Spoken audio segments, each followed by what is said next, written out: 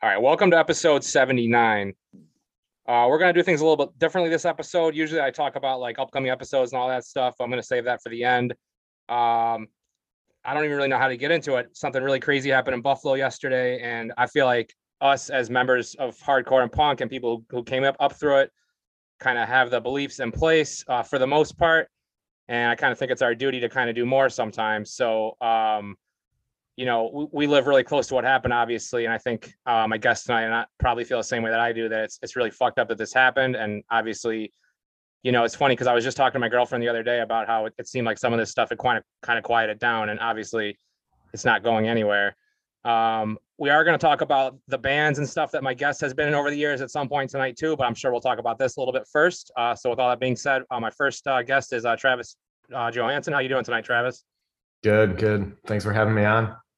Yeah, no problem. And helping me along with this interview tonight is going to be Greg Benoit from Rochester Hardcore History. How's everything going for you tonight, Greg? Hey, good. Thanks for having me on tonight, Josh.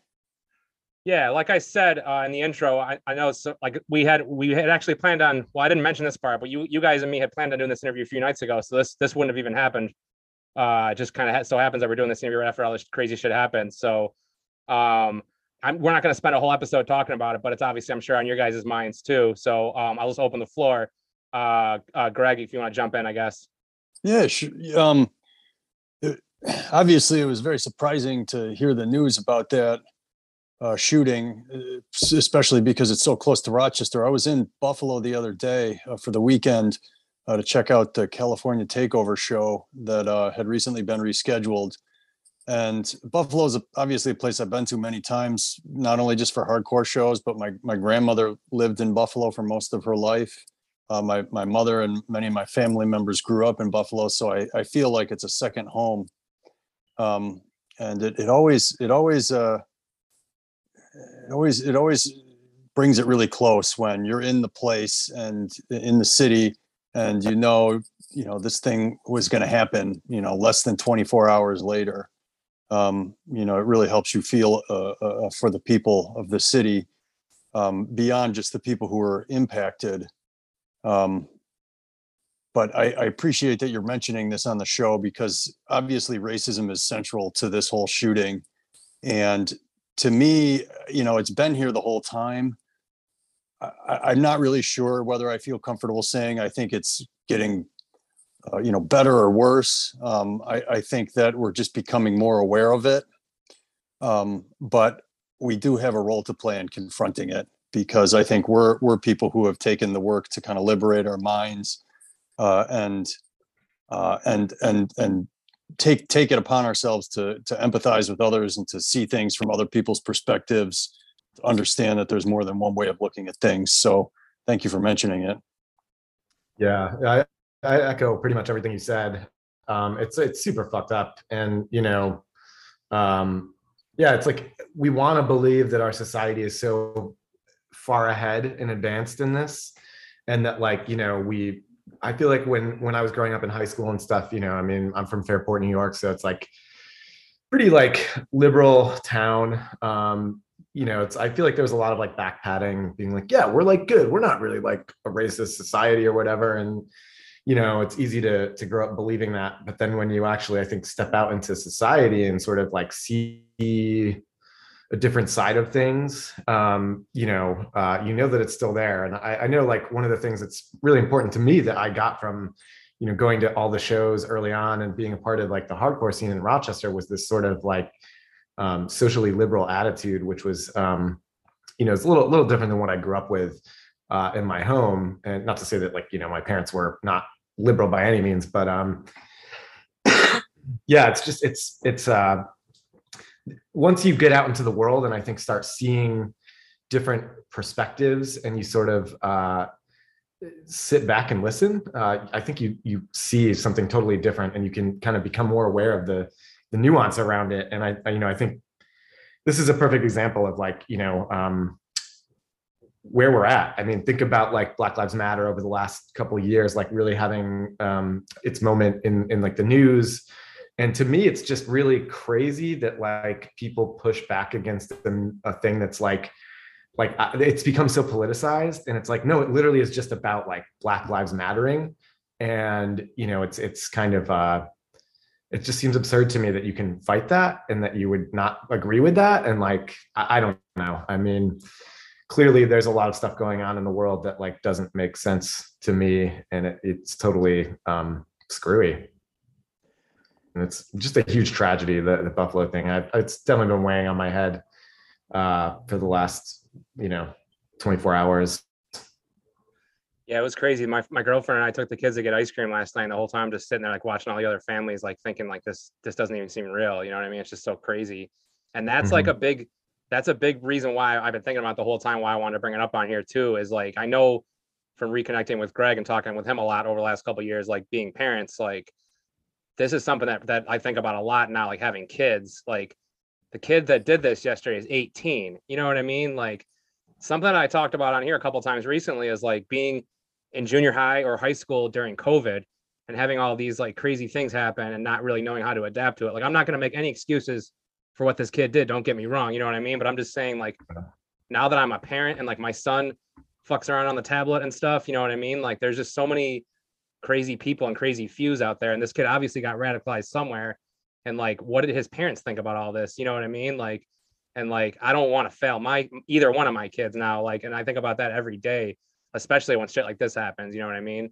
So yeah, I think it's totally like one of those things too, where we're in a very unique period of time where like, again, I'm a pretty liberal guy. I'd say I'd probably be considered like far left. But it's I think that we have these sort of like crazy things in the media where it's just like this like vitriol is like amplified and it's I mean the elephant in the room is like Fox News, and I feel like you watch those like pundits and they're just like vicious and mean and nasty, and then it's you watch MSNBC and CNN and I think you get some of the same stuff, but it's like obviously from the left. But yeah, I think it's just like we're in this very bizarre time where like these sort of fringy ideas are just like getting their moment like on the news, and it's like it's so wacky. And I think it like started out as like a ratings generation thing because it's like you get your like viewership like fired up, and then they're like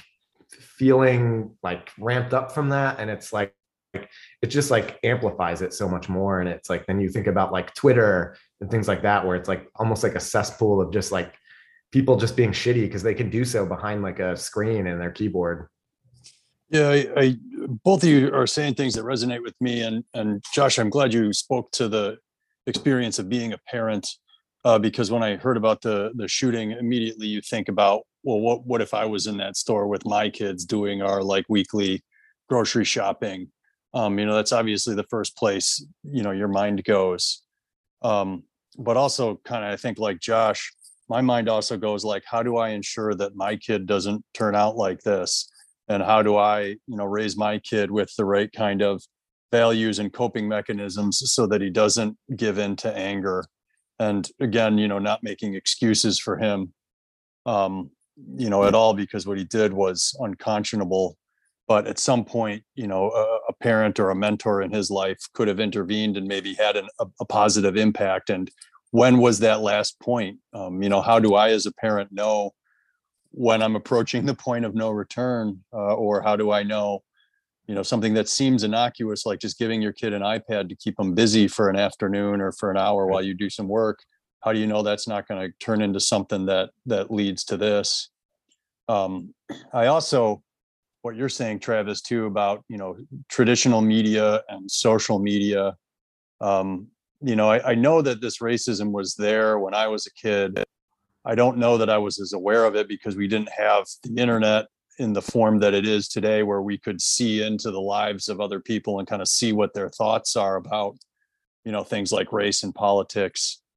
But I think one thing that the internet has done is it's just had to have drawn this kind of hate out of us in a way that I don't know that it would have without the internet. I think the internet and social media in particular is just too great a temptation for too many people, because you really can use it to reach into the lives of others, just to say something or to tear somebody down on the other side of the country who's trying to live their authentic life online. And, that's a powerful thing. It in a way, it almost gets you high, like you've just crushed somebody's sense of self. And if you think their sense of self is politically or culturally offensive to you, then you very, very, very much run the risk of using that dynamic like a drug. And eventually it's not enough just to tear people down online. You have to do something in reality. So what you're both saying resonates with me. And I kind of see this as, I guess, a learning opportunity for me as a parent, but also a learning opportunity for me and just practicing kind of mindfulness and compassion around how I treat other people, even in innocuous situations. Yeah, totally. I mean, I think that it's there's probably so many factors that go into this, like what was this kid's life like, surrounding it, and who was there sort of like in the background to see where this was headed. And sometimes maybe you don't see it, you can't. But it also, this sort of part of the conversation reminds me of a book that I was reading recently called Breaking the Social Media Prism. And sort of the way that people get wrapped up in some of this vitriol, where it's usually people who feel isolated in their normal societies. Let's say you live in a big city or in a blue bubble or something, and you're the sole conservative out of everyone around you. And you basically, you go online and you find camaraderie with somebody else, and it's like you start talking smack to someone on the internet, and then all of a sudden all these people come and are liking it, and they're boosting you up, even though it really is just I mean, it's inconsequential, but of course it leads to worse things. But it sort of gives these people these sort of pings of gratification, I guess it would be the word that to put to it. And it's just I don't know, I can't engage with it, and I used to kind of. I feel I never actively went out and tried to shit talk on the internet, but I definitely watch it unfold, and it would get me pretty upset when I'm just oh, this, none of this makes sense, and it's just people being crummy to one another.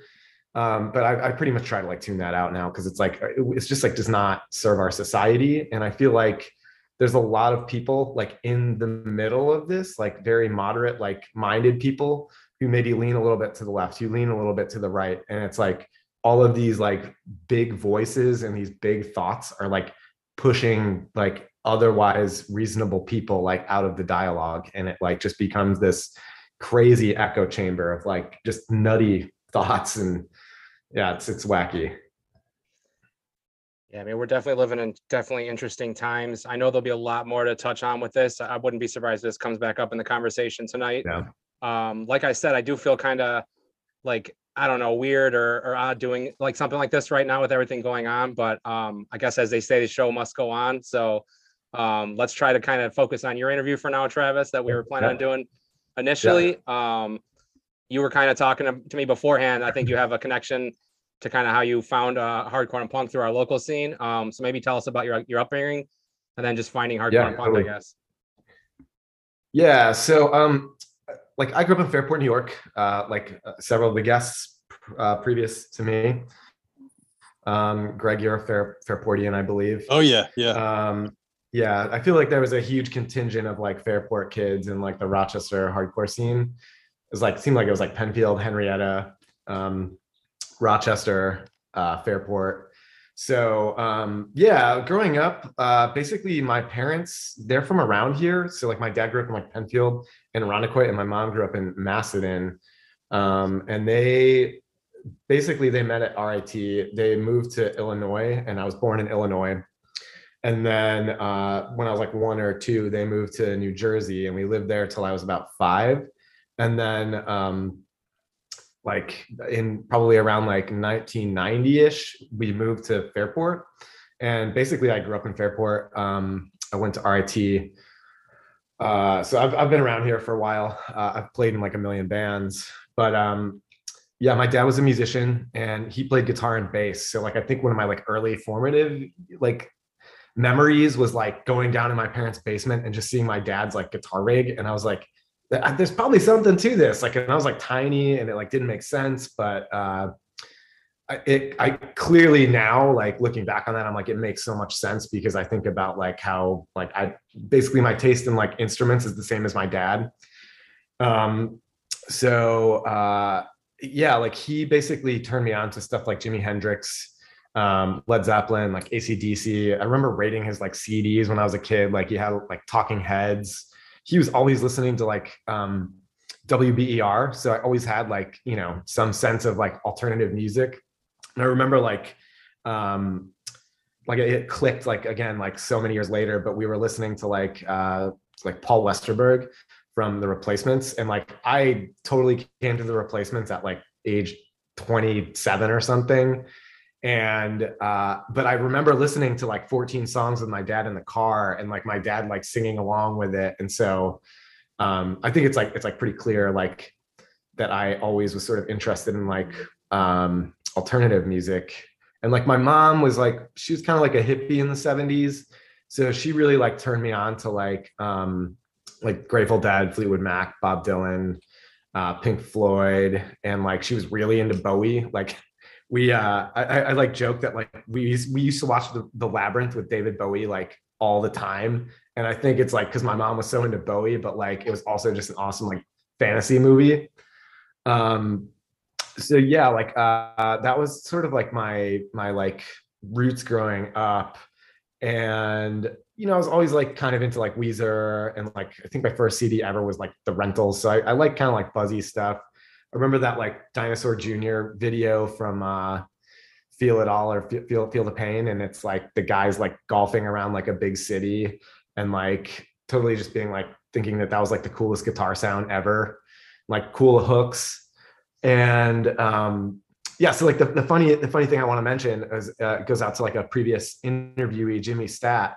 So we were both in guitar club in like middle school, and so I remember like what would happen is it would just be like a bunch of us just like all sitting around, probably like six of us, and we just like all play a song, and we'd be like, "This is a song I learned. Like, let's play this riff together." And so I think one time like Jimmy brought in like an Op Ivy CD, and I was like, "Whoa, this is like so cool!" And I was just like, I was sort of like blown away. I remember like asking my dad to take me to like Fantastic Records when it was like down on Monroe, or was it was no, not it was not Fantastic, but like whatever turned into like CD Exchange. Lakeshore. And Lakeshore, yes, that's right. It was Lakeshore. And I like begged him to buy me that like Op Ivy CD. And that was sort of like my first like real intro to punk. I definitely like, you know, after that, it was like everyone knew who everyone was. And like we all like, if you were a musician in like Fairport in like middle school or high school, like you knew who everybody was and you knew like who was kind of like into the same things. So like you interviewed Nick Lemesis, and he and I think we were in the same like homeroom in like seventh grade, and like he was like, yeah, I'm like a drummer, and I was like, cool, I play guitar. Like so we would go and like hang out, and I would go to his house. I remember like the first time we were at his house, his dad came down, and his dad's a guitar player, and he's like looking at all my stuff, and he's like, you got some like really weird cool like old stuff here, like where'd you get that? And I was like, yeah, so my dad plays. And he says, huh, does your dad play bass? I said, yeah, he plays bass a little bit. So he asked me to ask my dad to come in and talk to him after we had our like first like jam session. And like my dad ended up joining his dad's band. So like they played in a band, and then Nick and I played in a band. That's what I got to do. I got to steal my kids' friends' parents for my own friends. That's how you make friends as an adult, right? I think so, yeah. And it's crazy. My dad, like he played in bands before I was born.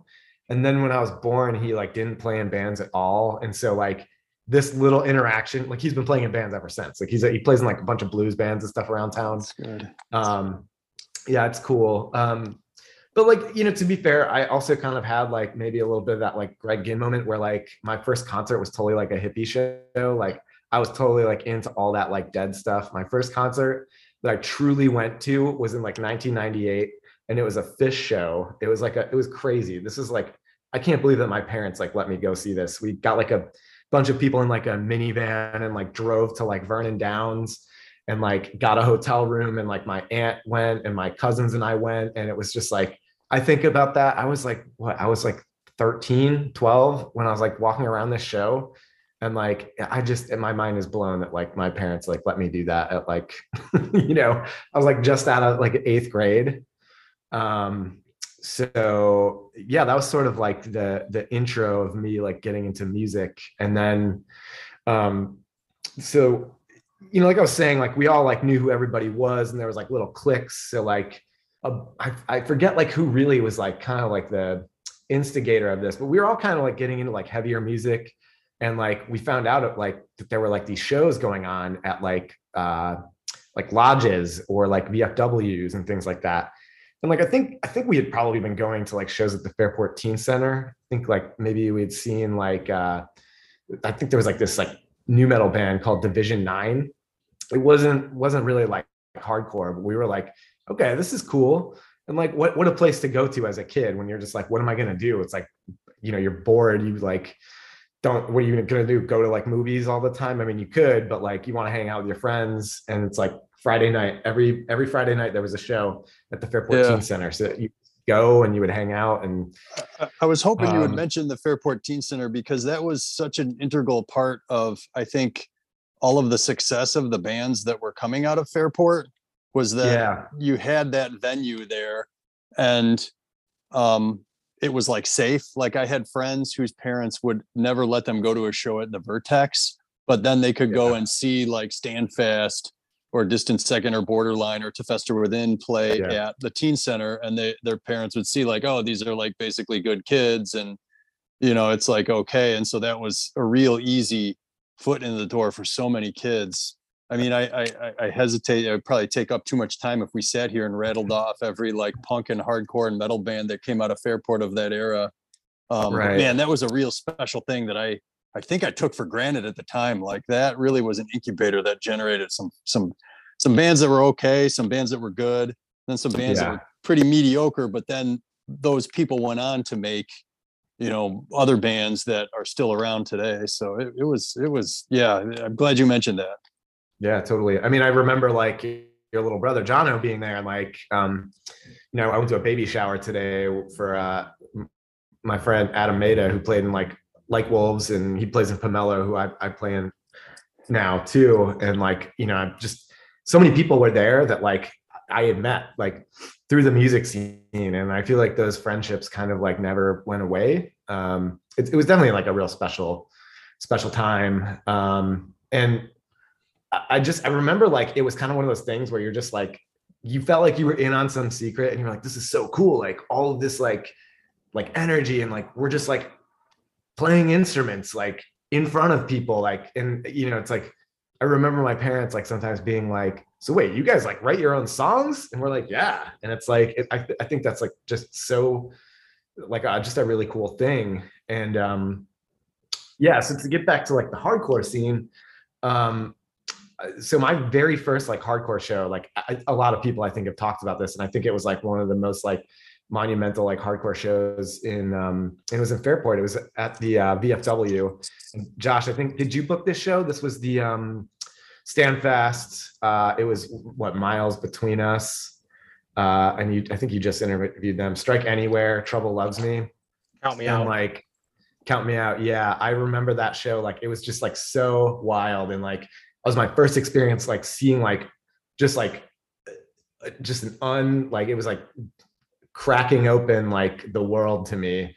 And I remember like I had no idea like what moshing was, and I was like, all right, cool. Like, and you saw like for the first time I saw like everyone like rush like Rory on the mic and like start singing along, and I was like, this is some like crazy energy. I'm like so into this. And I remember like trying to mosh, and like, I mean, this is like 16-year-old me, 17-year-old me, and like someone like was like throwing punches in the back of the like pit or whatever, and like I totally just like caught one in my back, and I was like, I think I like keeled over, and I like couldn't stand up straight the rest of the night. But like clearly it didn't keep me from like going to shows. I think like it was just like it was such a wild like night. And I remember like all of my friends, and we were like, we got to do this. And I think like shortly thereafter we like started our band Borderline, which was like me and Nick Lemesis and Jeff Weisenborn for the most part, with like a rotating bunch of bass players, like our friend Troy, our friend Aaron, uh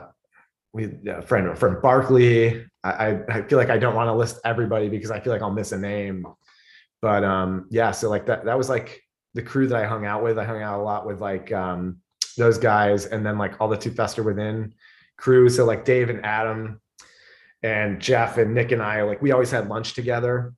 And like, so we would always like geek out about like the bands that we were like getting into. Like I think it was like Hope Conspiracy, like Converge came up a lot. And like, yeah, I totally loved it. I also like, it's like I was a big hardcore fan, but I also was listening to a lot of like indie rock and like sort of like, I don't know if it was like second wave emo, but it was like, I think most hardcore kids were probably like, this is like cheese ball shit, but like I loved it, and it kind of got me into like all sorts of crazy stuff. I think like Adam, when I was listening to his episode, he was saying something like, Jesus Christ, what does everyone in Rochester like go to art school? Cause it's like all artsy fartsy, like hardcore. And like, I just like, I laughed because I was like, that's totally me to a T. Like, I just like love that, like the weirder, like crazier stuff. Like I was super into like Orchid and like Page 99. That was another crazy show. I remember walking into like the Page 99 show at like Brighton Town Park. And it was just like, I remember just like seeing these like stacks, like full stacks of amps. And it was like 3 guitar players, 2 bass players, 1 drummer, and like 2 singers. And I just like, it blew my mind like so wide open. And I was just like, this is like so chaotic and so emotional and like so like just like explosive. And I just like, yeah, I was so into that. And like it really got me started on a lot of like hardcore stuff. Yeah. That Fairport VFW show that you mentioned was Stand Fast and Strike Anywhere. That one stands out in my mind. And I think I've on the Rochester Hardcore History Instagram included the flyer for that in a couple different lineups that I've made of like my favorite shows in Rochester that I've been to. And that one's definitely in my top 10. And I think for me, it was because I could tell that it was a good crowd, and it was like a young crowd with a lot of kids who were going to stick around.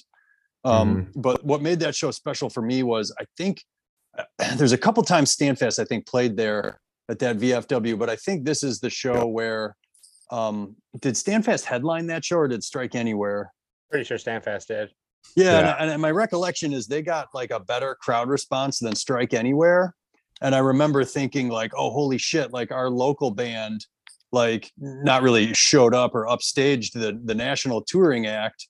But, I remember like feeling proud of my city and my scene and my music community because, we brought it as an audience for Standfast. And I think I recall Standfast. I don't know if it was later that summer or the following one. They did like a week or a weekend with Strike Anywhere too. But that was a phenomenal show, and I'm so excited that was like your first like bona fide hardcore show. That was a great show to have be a first show. Right. Yeah. And like I remember like, getting a hold of that Standfast full length and just being like so blown away. Like it was so cool to just like, it was like these people from Fairport who were doing something, and they were like really doing it. And like, it was so put together, and it was like, so, it was like the real deal. Like I remember holding onto that package and being like, this is like a CD that someone like in our like town, like made. And it was like sort of that first moment where like, I think a lot of people felt this way, is that they were like, yeah, we can totally do this. Like we can totally like, it's not that like, fame and fortune is something maybe you're after. But it's like so much of that, like, let's do it because music is special and it's important. And I think like, specifically with Standfast, it was so like amazing and like inspiring too, that like the people who were like writing these songs and the message that they were carrying, like it just was like positive. And it was like, I loved like that it sort of was like, it was this like artful thing, but it also like had something to say. And I think that like, I really like that carries through to like a lot of the stuff that like, like I still feel that way. And it's still like, I still try to carry that through to a lot of my creative endeavors where like I'm the main writer, or like I'm, doing some of the heavier creative work. Yeah, and it's like, I mean, I definitely want to like tip my hat to you, Josh, and people like John 25 who are booking shows, because I mean, A, it's not like an easy endeavor, and B, it's like, I mean, like it's cool that we all got to like witness all these things because of that sort of movement. But that whole DIY ethic and ethos, like I feel like really like took hold. And I started booking shows like a couple of years later. So like yeah, I don't know if I should like go chronologically here if we're thinking about like history, but like, in later years, it's like after college, I became like a curator at the AV space. And I was probably there for like 6 or 7 months before it got shut down, which was totally a bummer because, that was such an amazing space. But yeah, I was totally like booking shows there. And we booked shows out of our like RIT apartment. Like, so there were 2 apartments on campus. There was like, I think it was like the Posy Palace, which was like, that was like, I feel like Dan Bress and like a bunch of those guys. That was like a little bit ahead of my time. But I ended up living at 265A, which was where Dan Danger lived. And he was my roommate for like my first year of college. And like I don't think we ever had a show while Dan was living there, but after he moved out, like I would book like crazy shows. Like I got this like dude, Jason Anderson, who was like on K Records. And he was like this acoustic singer-songwriter guy. And he like, I remember we packed like 100 some odd kids in my apartment, and like they're all standing around him and like screaming his lyrics and like having a sing-along. And it was like, it totally felt like that like hardcore punk, like DIY thing. And like through that, I got to meet like a lot of like incredible like acts like Deer Tick, which like, I don't know if you guys know them, but it's like, he got pretty big, like John McCauley, like that dude played my apartment to like 20 people in Rochester. And then like I was thinking about it like years later when he's playing at like, the Armory, and I'm like, I wonder if that dude like remembered that show. Like, and I'm sure he did. And he's a great guy. We actually like, I was doing a tour like a couple of years later where it was like a bunch of solo acts, or I was like playing drums for my friend Tim Wilson in his band A Wonderful, which was like an indie bedroom pop thing. And we got like John to hook us up with a show in Rhode Island. And like, it was the day before Thanksgiving. And it was just like, no one showed up because like everyone was home with their families. Rhode Island was like, it was in like Providence. So it was like who's a younger person is like back home with their families. But like John and like these 2 other dudes just like started ripping these like Nirvana covers and like playing like all these grunge songs. And it was awesome. It was like so much fun. That I think the cover of the Witness 7-inch was taken in your apartment there at on campus. I can't remember if it was at your place or the other apartment that you had mentioned earlier, but those are some fun shows. And I guess I kind of miss that. I feel like now that I'm older, I don't really have my finger on the pulse of what like college kids are doing, but there's probably something going on in some of those dorms right now as we speak. Right. One thing I just wanted to circle back to before we we go on to other things. You had mentioned just like Deer Tick playing a show for 20 people and then hitting later success. The Teen Center had a little bit of that too. I have some flyers that I've been meaning to post. One of them is, I think, for like that band Plain White Tees opening at the Teen Center.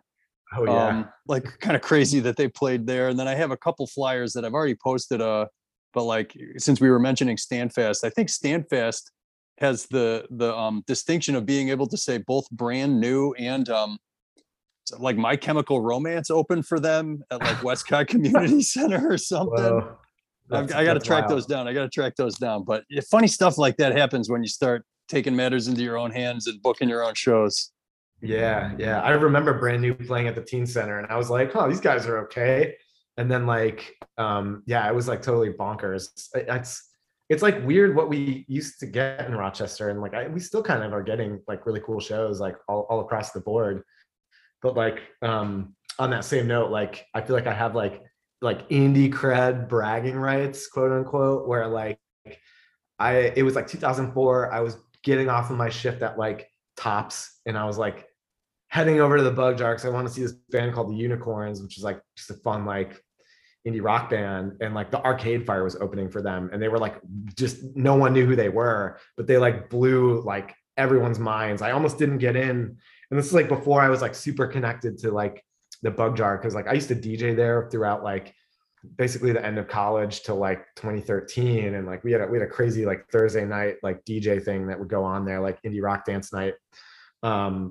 But yeah, I managed to like squeeze it in. I was like 18 or 19 at that time, and like the door guy had to ask like Bobby T if I could get in, and Bobby T like showed me some mercy and was like, yeah, let him in. And like I didn't even know who he was at that point, and like now it's like, you know, I'm on such good terms with all those people over there. Isn't Arcade Fire the band that they won the Grammy and everybody was like tweeting like, who the fuck is this band or whatever afterwards? It could be. It's like I feel like they won like best album. Yeah, it probably could have been. Like I like that like first EP, and I like that first album, but I remember just being like, oh, this band's like pretty cool. And then I like went to college the next year, like for my second like year of college at RIT. And like someone came up to me in like my art history class and was like, dude, that's like Arcade Fire is like so amazing. I can't believe like that's like you got that pin on your jacket or whatever. And I was like, cool. Yeah, I totally forgot about them until like you mentioned it. Cause like it's just like it was a cool moment, but it like was in one ear, kind of out the other.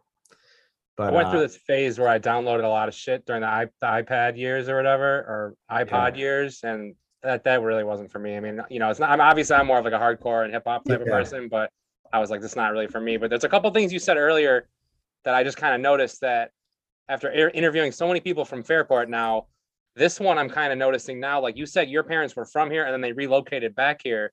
I feel like a lot of people I've interviewed have that same story, where their parents moved somewhere else for a little while and then they came back here and they settled back in Fairport. So there might be something to that. I don't know. But then the other thing that you mentioned that I think has never really come up on this podcast before, but I'm thinking about it.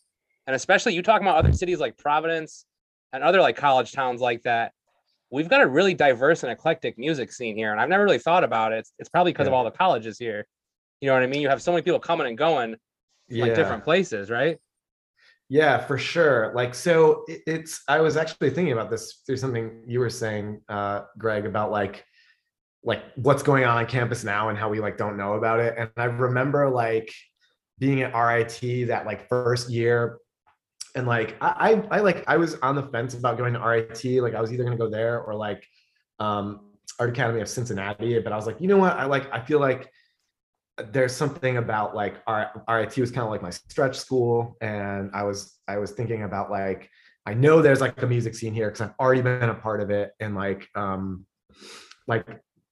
remember like my first, basically like my first year of college, like I was friends with Dan Danger from the Hue of Two, and he was saying something like, oh yeah, I think we like need to like find someone else to like be in this band, because Adam Francie was singing that from the Marla Singer Affair.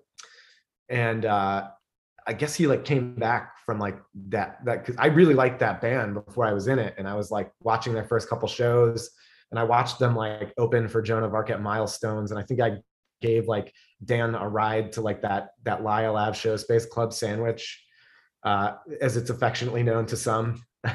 And like, so it was like literally like the week before classes started, and Dan's like, yes, like, do you want to be in like the Hue of Two? And like, I think like, yeah, we'll get like Holly to sing too. So like, we'll have like 3 guitar players and 2 like singers, 3 singers. And I was like, fuck yeah, totally, I'm into this. And like, I sliced the tip of my finger off like the first day of my like 3D class. And my 3D professor was like, all right, nobody be a fucking asshole and like cut your fingers off.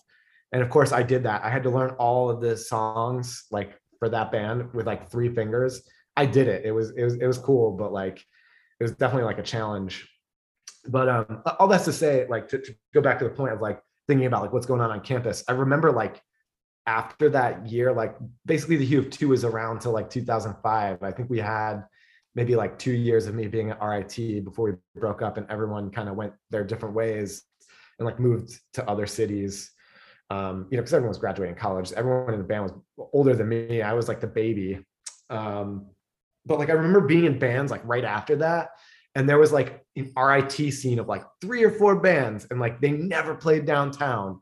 Like maybe they would play at Bug Jar every now and then, but like no one off campus knew who they were. And then there was like this whole hardcore scene going on, and like this like punk scene, and it was like it was just like these different worlds, and I feel like they could not be more far removed, even though they were like right in the same town.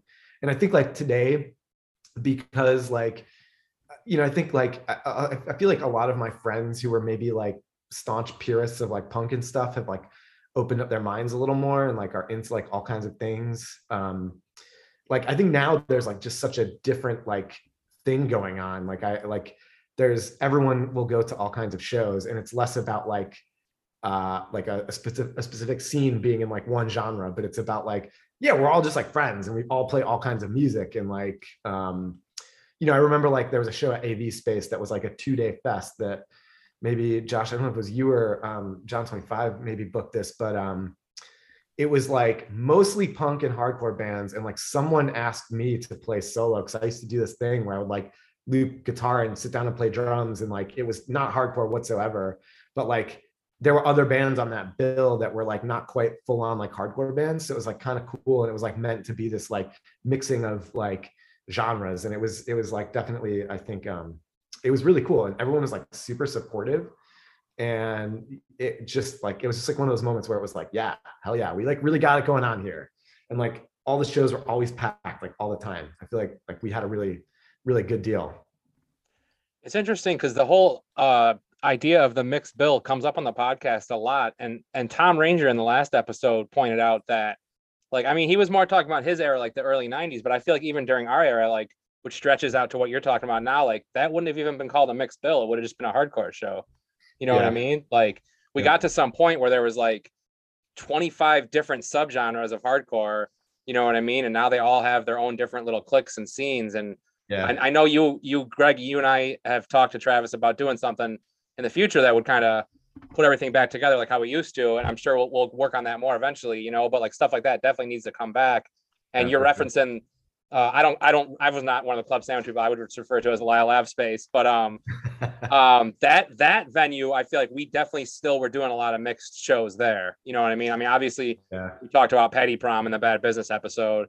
You know what I mean? Like, and there was a lot of, I feel like that was just like the last era really of like a ton of mixed bills. I mean, that I remember anyways, Yeah, totally. Yeah. Well, there was something funny you said about like the downloading period of time, and this is something I wanted to bring up because I don't know, I haven't heard this yet on the podcast, but some of you may remember there was like an RIT FTP server, and it was it was run by that guy like Mitch, who was like I think he's like an engineer. I didn't know him super well, and like, but he was an RIT guy, and he was like in his last year when I was in my first year. And I knew like through all the hardcore message boards, like he like set up this FTP server, and it was like groundbreaking for me. Like I found out so much cool music from that, because like basically anyone could have the login information, and then they could just go in there, and there were just folders of tons of music. So like you would go on the message board and someone would be like, oh, this album like just dropped, go check it out. And it was like, there was all kinds of stuff. It was like a lot of hardcore, but there was also like I mean, a lot of like indie rock stuff, like emo-y stuff, like I think like Level Plane Records and like Robotic Empire, but like, it spanned like everything. And I remember just like being turned on to so many cool bands that way. And I was like, that's like, what a cool thing. And like, what a nerdy like RIT thing to have, but like just another like thing that was like, I feel like really unique and special about like Rochester and like what we had access to. What was great about that point in time too was like, that was like the technology was just good enough that if somebody knew exactly what they were doing and they had all the right chops and knowledge, they could set something like that up, and it would just turn into this great abundance of new music for everybody. And now it's so easy with Spotify and Apple Music. It's all done for you. But that FTP server, and then another one that I also was using at the same time, is kind of what I was thinking about when I started putting old demos and 7 inches up on the Rochester Hardcore History SoundCloud. I just loved, that, and I know we have Apple Music, and there's, I think like Standfast is on some of those streaming services now. So there's Yeah. like some pretty deep cuts on there, but yeah, I just love putting it all in one place and letting people pour over it and find new things. Yeah. It's super rad. Like, I mean, thanks for doing that stuff. So I know you like work as a librarian, and like my background is like I'm totally like an art kid, and like I work at Mag now, but like I worked in a library before that for like 6 years in special collections. So like Yeah. it's like I remember when you started that, I was like, oh, finally, yes, someone's doing this. This is so cool, and like it's such a treasure to go look through and like go back to like some of the stuff that like I totally forgot about, because like I find myself like going online now and like looking at Discogs and being like, oh man, I like haven't heard this band in forever, and it's like not anywhere, and it's not streaming, and I gotta buy this. So I end up like rebuying CDs I probably bought like 20 years ago. But it's like it's cool because you can just like go back and see like all of these bands, and some of these bands were like, fabled in like the conversation of like my friends. I remember like we all started to geek about like Distant Second, and we were like, that's like so cool because like I love that like kind of like tortured, like singy, screamy stuff, and like I was just like, oh yeah, this is like speaking to my soul. But it's like it's so comprehensive. You've got like so much stuff up there, and it's like it's just a blast. Like go back and like look through some of this stuff. Got to do a better job getting stuff that's from like 2008 onward, because that was when I like kind of dropped off and started to take my job like too seriously. But yeah, I like you have to. I think I knew that you worked in museums, and kind of the things that drive people to work in libraries is, I think, similar to things that drive people to work in museums and archives. It's that these kind of cultural creative outputs are just so precious. We were talking about just how much Standfast meant to us earlier, and how just eye-opening it was to have a band like that from not only your home city, but like your own home high school. And I want to preserve all that stuff because it's tremendously important to me and all of my friends. But I also want people to know that like you can do this. Like I worry sometimes that kids now or young people now are like, there's just too much stuff available on the internet, and that's just so convenient and immediate. There has to be like a little bit of pressure. There has to be a little bit of boredom, to get you to go out of your house and start a band, and to think things like, mosh pits are cool, or like a good way to blow off some steam. But yeah, I want to keep it all up there so that people know, like, yes, we can do this. If we just get so fed up with life, in general, we can kind of like turn off the internet and start a band and get some friends together and have a venue, or have a show at like a DIY venue. Yeah, totally. I mean, that's like, it's that really gets at the point of the heart of it, I think. Like, but it's it's also it's been really cool to just like take a step back and just sort of like see how much has gone on in Rochester like over the years, and like how many creative people we have that are doing like really cool stuff. And it's like there's like I feel like there's like sort of like like the Rochester like hardcore sound a little bit, which is like probably like stems from like Standfast, but like it is also like it's really like astounding to like step back and like think about how like through this like DIY network we could like make all these things happen, and like all the cool bands that came through. Like I have like a stack of CDs like outside my office here, and I'm like looking through them every now and then. I'm like, holy shit, I totally forgot about this band. Like there was this band Party of Helicopters that played at like St. Joe's, which was so rad. And it was like, I forget that whole show in its entirety, but like I can remember like looking at the CD and being like watching them play, and like I mean, those shows were wild. Like St. Joe's was such a cool thing. Like that was like, I think another like jumping off point as like a kid, where like we would go down there, and like I never went down to Rochester as a kid because like my parents just never did it. So I didn't like understand Rochester at all. And it's like now it's like, like South Ave is like it's like basic Rochester, like 101, like there's all the restaurants, there's like, Needle Drop is there, Analog Shock used to be there. And like, I just like regret not going there more. Like, I think I only went there like once or twice for a show. And I was just like, I remember like pawing through the records and being like, there's like so many amazing records here. And this is like, it was like hardcore, it was like indie, like it was like all deep stuff. And like, but like, I remember like how cool it felt to go down to like St. Joe's. And I remember like walking to like one of the corner stores next door to get like a Arizona iced tea, and this like woman was having a like fit outside, and I was like super scared by it because I was like this little twerpy like suburbanite kid, and like I just didn't understand like I didn't understand that, so it felt like real edgy to be there. And like now it's like, I mean, that's just like run of the mill now, but yeah, those shows were like super cool, informative for like my youth. And like, oh my God, I remember like when we got asked to play our first show there, we were like totally geeking. We're like, yeah, cool. We're like, we must be like accepted. This is awesome. And like, yeah, it was a blast. Good times. There's a new local kind of punk adjacent band, Agitated Earth, that came out of that girls rock camp. And while their sound isn't like exactly my style, I like love what they're all about, because it kind of has their band has like a similar energy that I remember from some of the younger bands that would like play at the teen center. And I could just see like 20 years ago, if that band was around, they would probably fit right in perfectly at the teen center.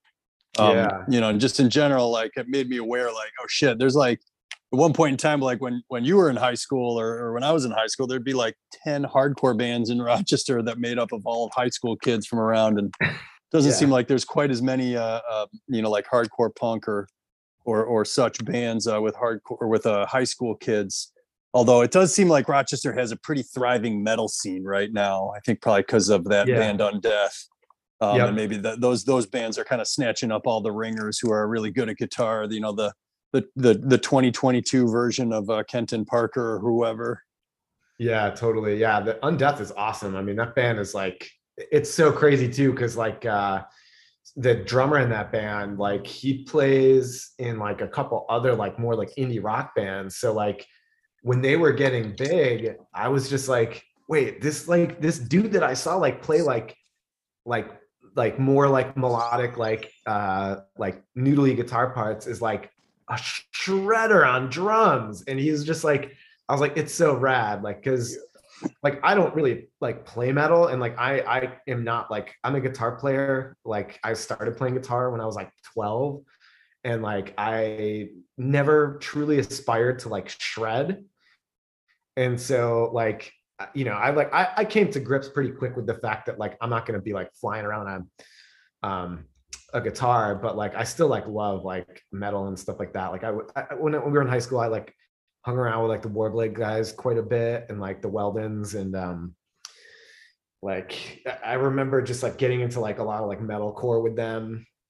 And it's like I still like will totally rock like metal albums and stuff. I have like stoner metal records, and like I think I snagged like a St. Vitus record from a buddy, like, which I think, Greg, did you post a picture on the where it was like St. Vitus and Black Flag? And it's like, whoa, weird lineup. A mixed bill there. But it kind of reminded me recently, like Terror came through town with, I don't know who it was, I didn't get a chance to go to, but like a metal band. And it seems like, I don't know, I feel like the pandemic probably changed things and made a mixed bill like that a more commercially viable type of show.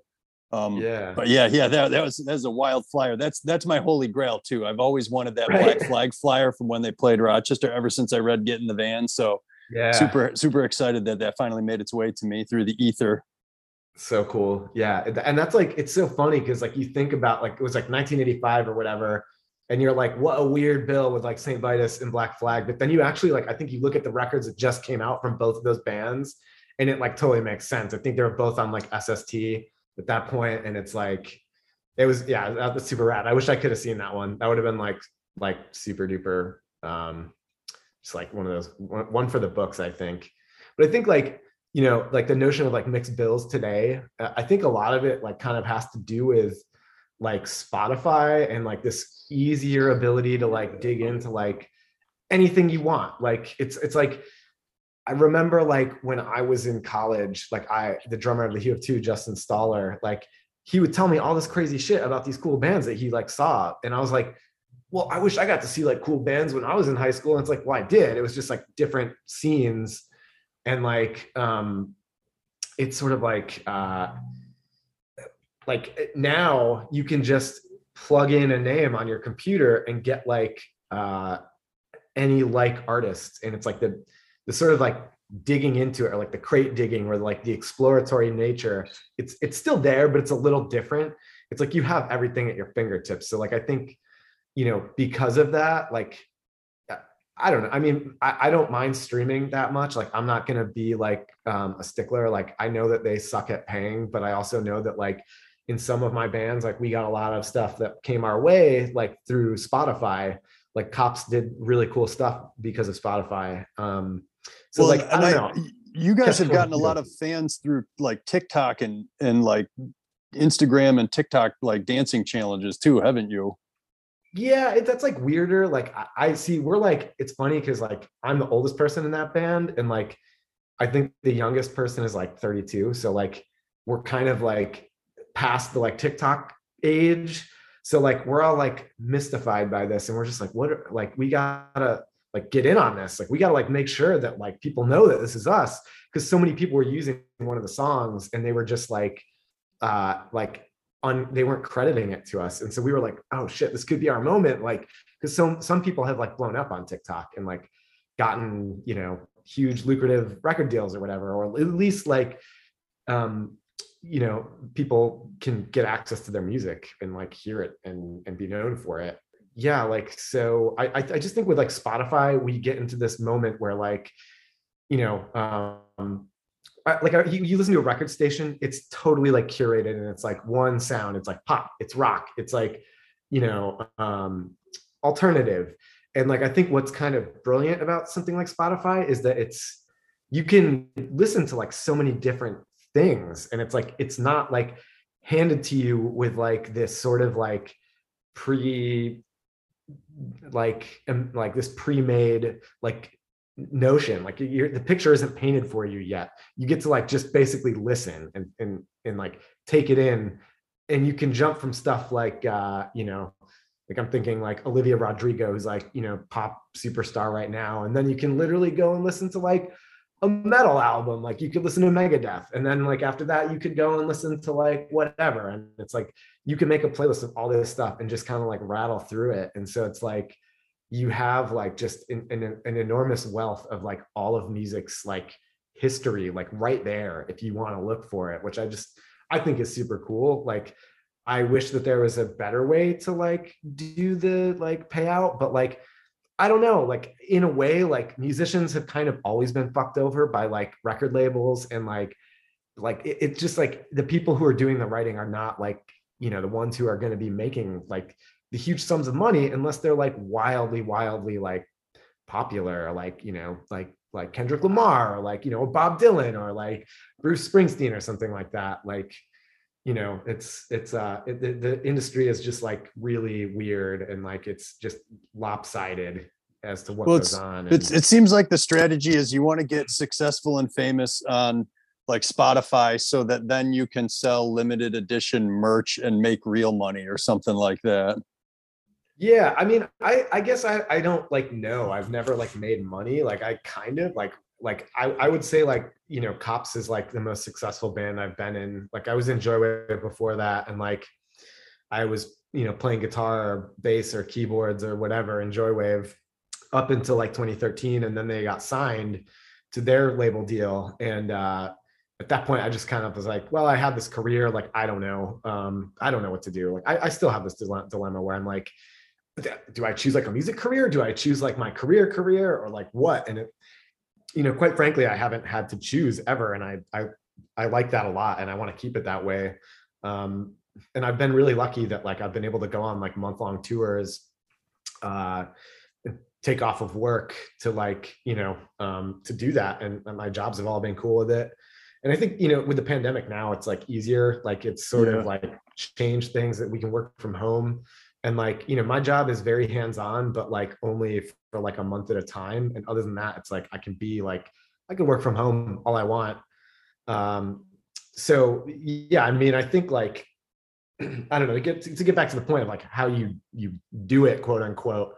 I feel like you gotta like be like a road dog. You gotta like go out there and just be on tour and get your music in front of people and give them an experience. And like, and the experience doesn't have to be like super showy, as long as you just like I see bands all the time that like they're not just standing there and they're not like, putting on like a theater show, but it's like they're putting on a fucking show and it's awesome and it's like energizing and like super rad.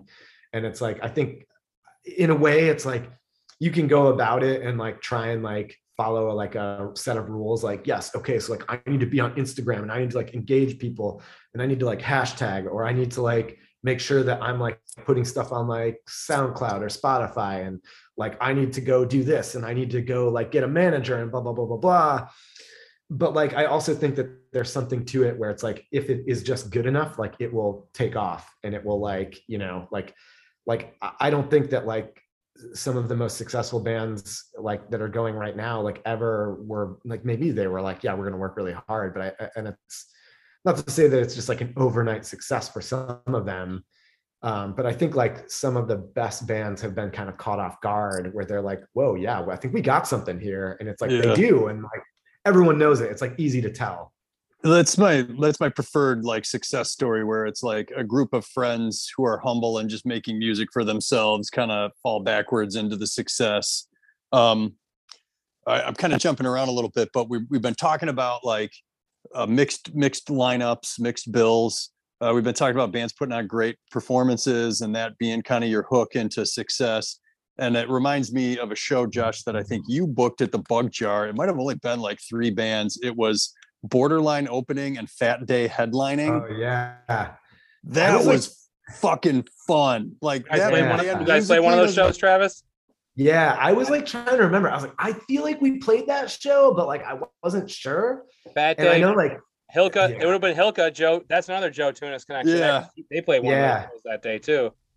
So I want to say like it was like maybe like us and like I thought maybe you had Building on Fire on that too. So because that was one of those times where I booked a double header at the Bug Jar, and I booked an all ages show during the day and then like a 21 and over show at night. The night one definitely had Hilka and Stepsister, which was Tony Erba from like Nine Shocks Terror and Face Value and a bunch of old bands, but it was more of like a stoner rock, like rock and roll band that he was doing. I can't remember what the daytime lineup was. Obviously you guys played, but I don't know who else played though. I think it was Building on Fire. Yeah. I think it was Building on Fire. Yeah. So that like I think I can't remember that because it was like Fat Day is like just something else. Like those guys are nuts and it's so awesome. Like, and I think I feel like I heard like stories of like when they would play Rochester, like the first time they played, they had like a pie fight or something. And like, yeah, like when that show came up, like everyone's like, no, but you like gotta go see like Fat Day, because they're like, they were nuts. They had these like Viking helmets and they took like probably like 3 hours to tune them up, and they like had like ring modulators in them, and like they told this story of like some sort of like dragon, and like, oh my god, what a fun that was. It was like a massive prop worm that you weren't supposed to touch, but like it was there. It was like definitely right up your alley. RIT, I think. Like those guys probably had to have had like electrical engineering degrees, and then half that, half Guar. Yeah, they were so fun. I bought a record that day and I still have it, and like I'll pop it on every now and then and take a trip down memory lane. It's awesome. Yeah, that was a fun one for sure. And I was like, I feel like we played that, but so I'm glad that you brought that one up. Some of my records are definitely MIA, but those Fat Day records are definitely still on the shelf. Though I haven't parted ways on any of those ones.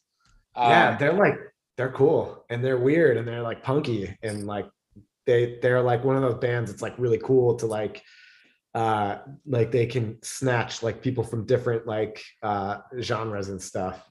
Yeah, we didn't know what to think of them. We got like their first or second 7-inch, like long, like 95, 96, and we didn't know what the fuck to think of them. And then when we booked them, we were like, still didn't know what to think of them. Yeah. But I guess now we're kind of on the topic. Greg kind of brought this back up, and I didn't want to gloss over. I know like I said in the beginning, we're kind of doing this interview a little bit differently, and I think you're doing a good job of kind of touching on all the bands you've been in as we talk about it. But I don't want to miss if there's any memorable shows that we're missing from I feel like we've talked about Borderline and You Have Two a little bit.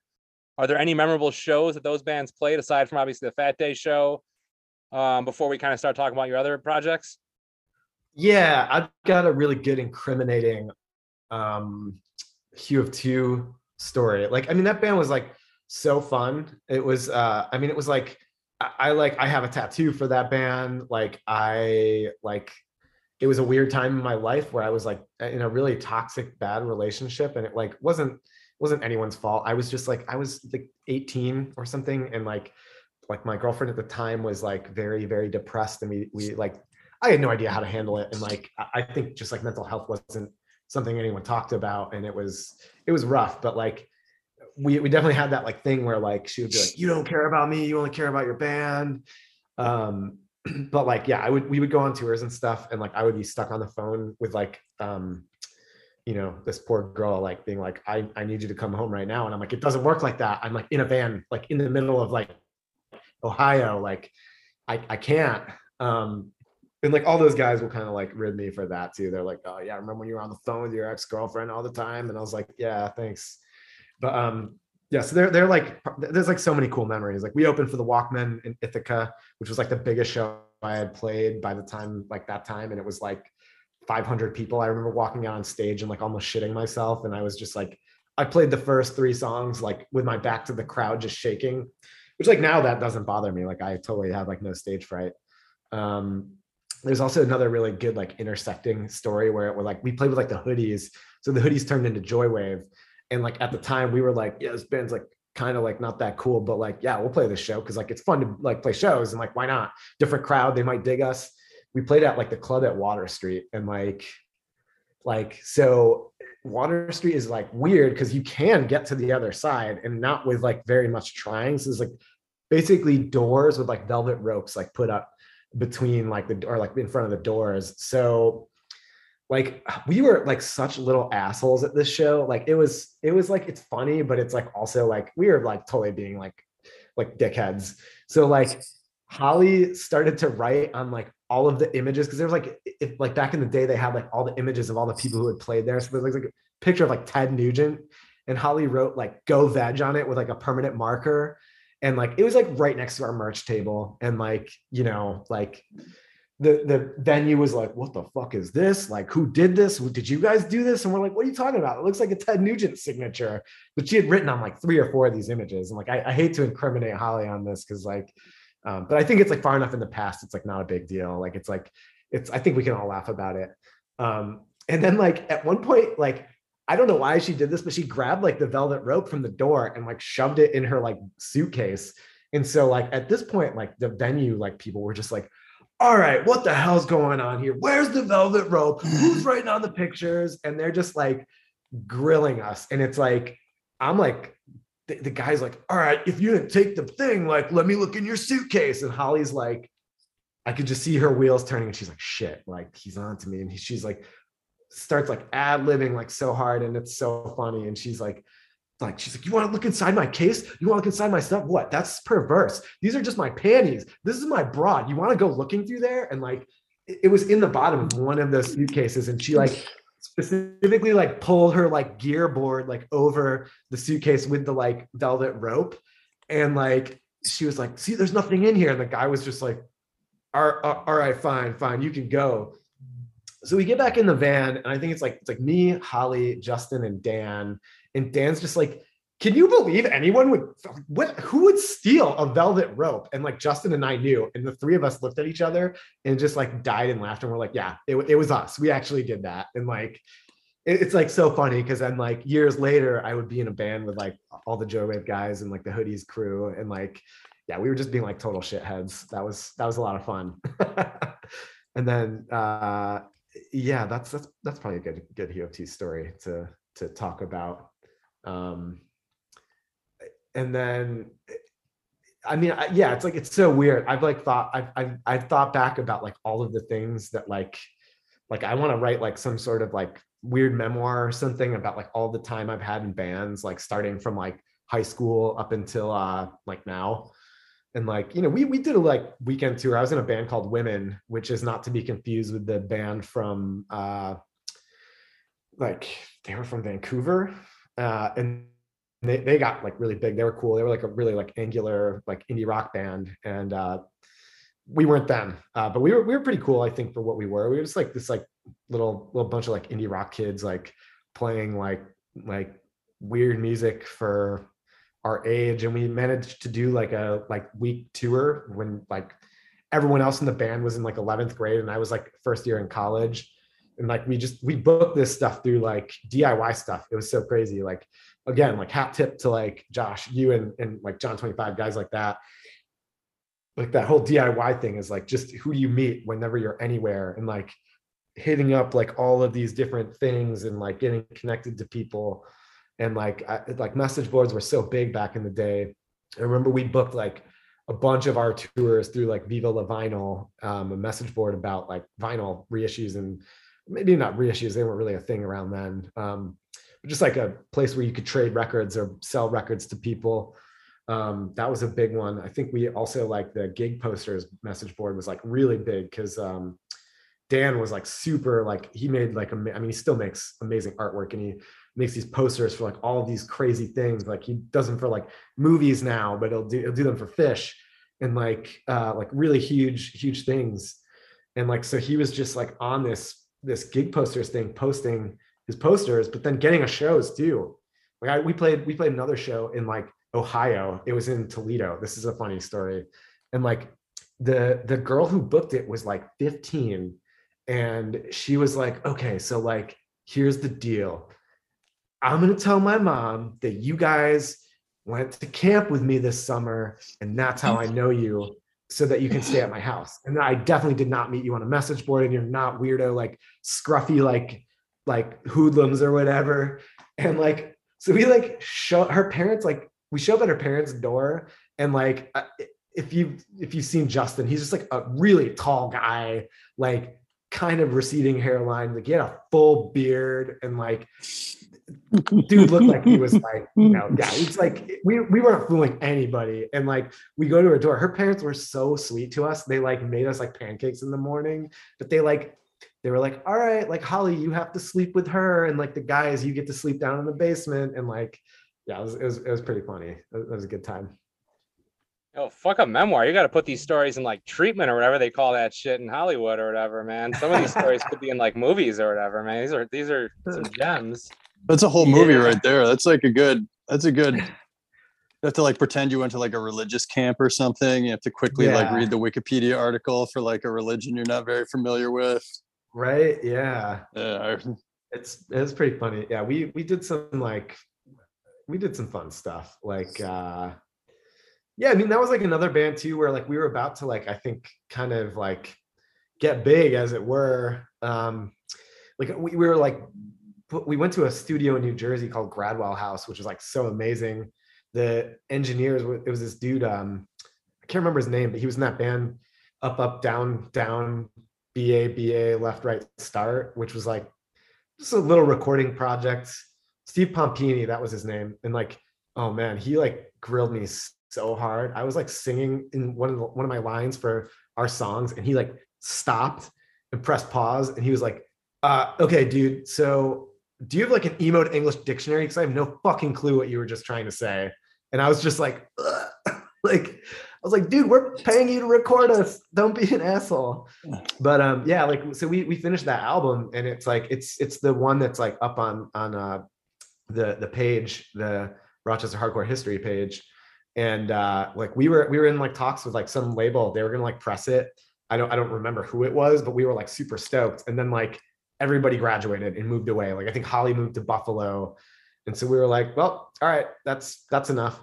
Yeah, there's another like really infamous show that we played at this place called The Tower in Ohio. And it was like, I don't remember where in Ohio, but it was like an industrial building. And like we walked in and we're like, okay, so this is cool. It's like these people live here, but it's also like a community arts space. And like there's actually a really scandalous picture of me from like that night. So we went on tour with this band called The Killing Gift. So this is like sort of like this crazy thing where like things start to intertwine. So The Killing Gift was just this like emo-y band from New Jersey, but the drummer and guitar player went on to be in Gaslight Anthem, who would go on tour with like Polar Bear Club. And then Jimmy, I think when Jimmy was in doing Wax Bottles, I think like Benny, their drummer, was like playing drums for that band, Wax Bottles, or something like that. Or Jimmy knows him very well. And so like the singer of that band is like sitting on my lap, and I'm like in a wheelchair, like just dicking around. And like the Hue of Two guys took a picture of it, and they were like, I was like, you have to delete that. If my girlfriend sees that, like she's gonna kill me. Even though it was like harmless fun, but like I was like petrified because I was like, I was like 19. I didn't like know how relationships really worked. But this show was like so fucking bonkers. Like this dude who was listed on the bill was called Lightning Fingers. And no joke, he showed up with a guitar with no strings on it in a boombox and like 3 bags of Cheetos. And he's like, all right, guys, so this is what I'm gonna do. I'm gonna play you a mixtape that I made today, this morning, with all my favorite songs. And he just literally ran around this like whole venue, like playing air guitar and screaming along to this like tape of obscure punk music. And like at one point he like opened these bags of Cheetos and they're just like all around like the whole thing, like the venue.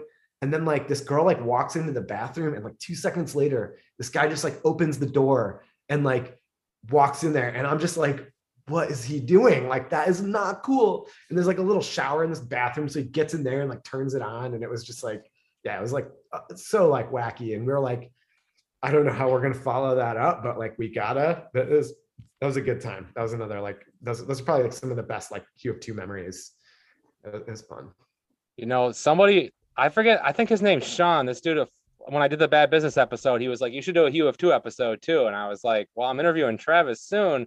Oh yeah. Now that you're telling me these stories, like, man, there could be something to that, because there's some pretty wild stories mixed in there by the sounds of it. So yeah. Oh, so I got another like weird thing that I just wanted to mention that was like another like intersecting worlds. So Joywave's manager is this guy Ben Matasow, and he managed Cops for like a minute. And when Cops was on tour with Joywave in like 2018, we played at the Roxy in LA, which is like a pretty big venue. That show was fucking bonkers because before we were like loading in, like our drummer, his like backpack got stolen, and he was like had a meltdown, and he was like, I don't think we're going to be able to play the show. And like we were on a label at this point. We were on the same label as Joywave, and like all the executives were there, and like we were like, fuck, we got to get this together. And he's like, we just like we got to get his like head up. We got to get him like to feel okay, and we got to get him to play the set. Like luckily his computer with like the set didn't get stolen or anything. But then like, so we're playing, and like Ben like took a video of us and put it on Instagram. And so this other dude, Justice from Trapped Under Ice and Angel Dust, is like watching his like screen, and he's like, yo, who the fuck is that dude going bonkers on guitar in your video? And like Ben's like, oh, that's my buddy Trav. Like he's in one of the bands I work with. And so Ben manages Angel Dust. And when they were here a couple months ago, I like went up to Justice and I was like, yo, you might not remember this, but like Ben had this video and you like commented on it, and that was me in the video. And he was like, oh, cool. And then he was like, yo, come here, and like took a picture and sent it to Ben. That was a lot of fun. After that show too, we went next door to like some bar. It might've been like the Rainbow Room or something. And like Ron Jeremy is there. And like, also we walked in the front door and I saw like Ian Andrews, who's a bartender at Bug Jar. And I knew he was doing like a cross country trip, but we were like, I didn't know I would run into him. And I was like, that's fucking crazy. So there's Ian. And then this guy, Ryan, who used to drive me around in like one of my old bands that I was in called Claire Danes, which is like a pop punk band with like so many people. Like Adam Vernick was in that, and like Trevor Ames Smith. And so like those two dudes were there. And then Ron Jeremy's there, just like a total hot mess, like just falling all over the place with like stained sweatpants, and like he's falling on his face. Crazy. That's really crazy. I was just listening to a podcast interview, not with Ron Jeremy, obviously, with Justice from Trapped Under Ice. And he seems like, I've never met him before, but he seems like a cool dude. Yeah. So it's funny you have that story with that. I like I said, we're kind of going over. You sent me a list of bands, and just by hearing you talk about it, I know like Adam. Speaking of Claire Danes, I know like Adam, you have like probably 50 other bands that we're not going to talk about tonight. Yeah. But one other band that we haven't really talked about too much yet that you mentioned in the list that I'm not really as familiar with is Science versus Witchcraft. Yeah. So that was like a band that I was in from about 2006 to like 2008 or 9. And that was like really angular, weird, like math rocky type stuff, but it was like very, very bizarre and like dark. It definitely had some like heavier elements to it. And so that was like it was like pretty like art rocky and like I mentioned AV Space, so like we were like very much in that like sort of crew, like Cameron Farish, who does a lot of like noise stuff and visual art stuff. He was also a curator at the AV Space. Yeah, so that band was like just like real crazy. I think like my friend Steven and I were DJing at the Bug Jar, and he said he went to this house party and met this guy who was playing all these like Joan of Arc and like Radiohead songs, and he was like, we should get him to play guitar in our band. But yeah, we actually played a reunion show with the Hue of Two. Maybe no, we were still a band at that point, and it was like this show at AV Space because Justin and Dan from the Hue of Two had an art show, and then we decided to do a reunion show of science, or we just decided to play as Science because they knew us and liked us, all the other people in the band. But like another like a really weird notable show that we played was like in 2008, I think, or 9 or something like that. Like Ereban Radar got back together and did like a tour, and like Ereban Radar is like one of those bands that like I really liked because I was like, this is so fucking weird and like just bizarre, and like it's like so just like nuts. And they were like coming through, and I think my friend Tim Avery, which is another person to like talk about in Rochester, who's like done so much for like every scene, and like the guy would give you the shirt off his back. He's a really good friend of mine. But he was like booking at Bug Jar, so like I had like insider knowledge of all the shows that were coming up, and he told me how Ereban Radar was like coming through, and I was like, dude, you like hold on, I gotta like talk to the Science versus Witchcraft guys and see if we can do like a reunion like show. And so it was like basically like 2 reunions in one night. We opened for them, and it was like totally wild. Like those guys are like in other bands too, like Doomsday Student, and like they were in this band called Chinese Stars, which is like a big like influence on Science versus Witchcraft. But like that's another one of those like weird like Rhode Island like noise bands. Yeah, that was a lot of fun. Yeah, we did some like cool stuff with Science versus Witchcraft. We like played in Buffalo this band called AIDS Wolf, which was also kind of like Ereban Radar. That was a lot of fun.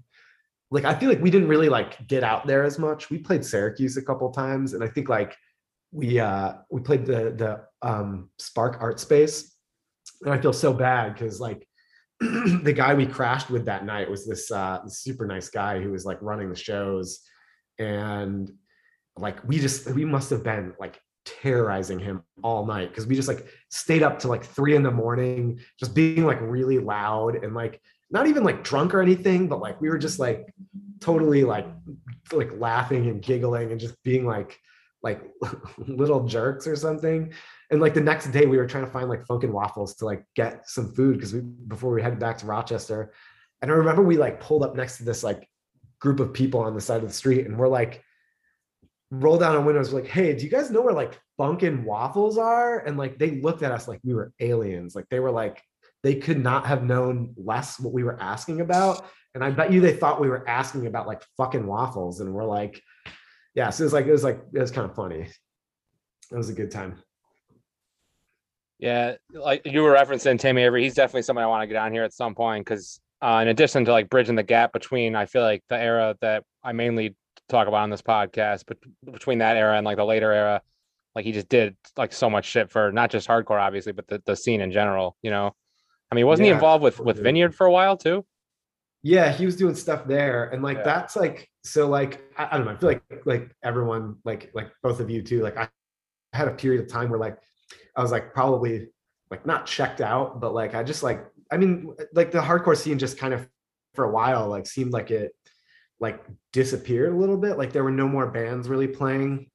Like I mean Achilles was around, but like you know there and then there was like there's like a couple bands that like I don't really know about that Josh I know you like have been talking to a lot or promoting or booking but like yeah it was like so like when all this stuff started to come back at like the Vineyard I was kind of like not really doing like hardcore stuff or like going to those sorts of shows that much anymore.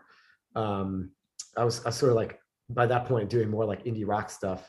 But I remember like specifically when I was in college or like finishing it, like so around like 2006, 7, 8, like I feel like the hardcore like in Rochester got like really punky and like all the Hilton kids started to like show up and have like really awesome, amazing bands.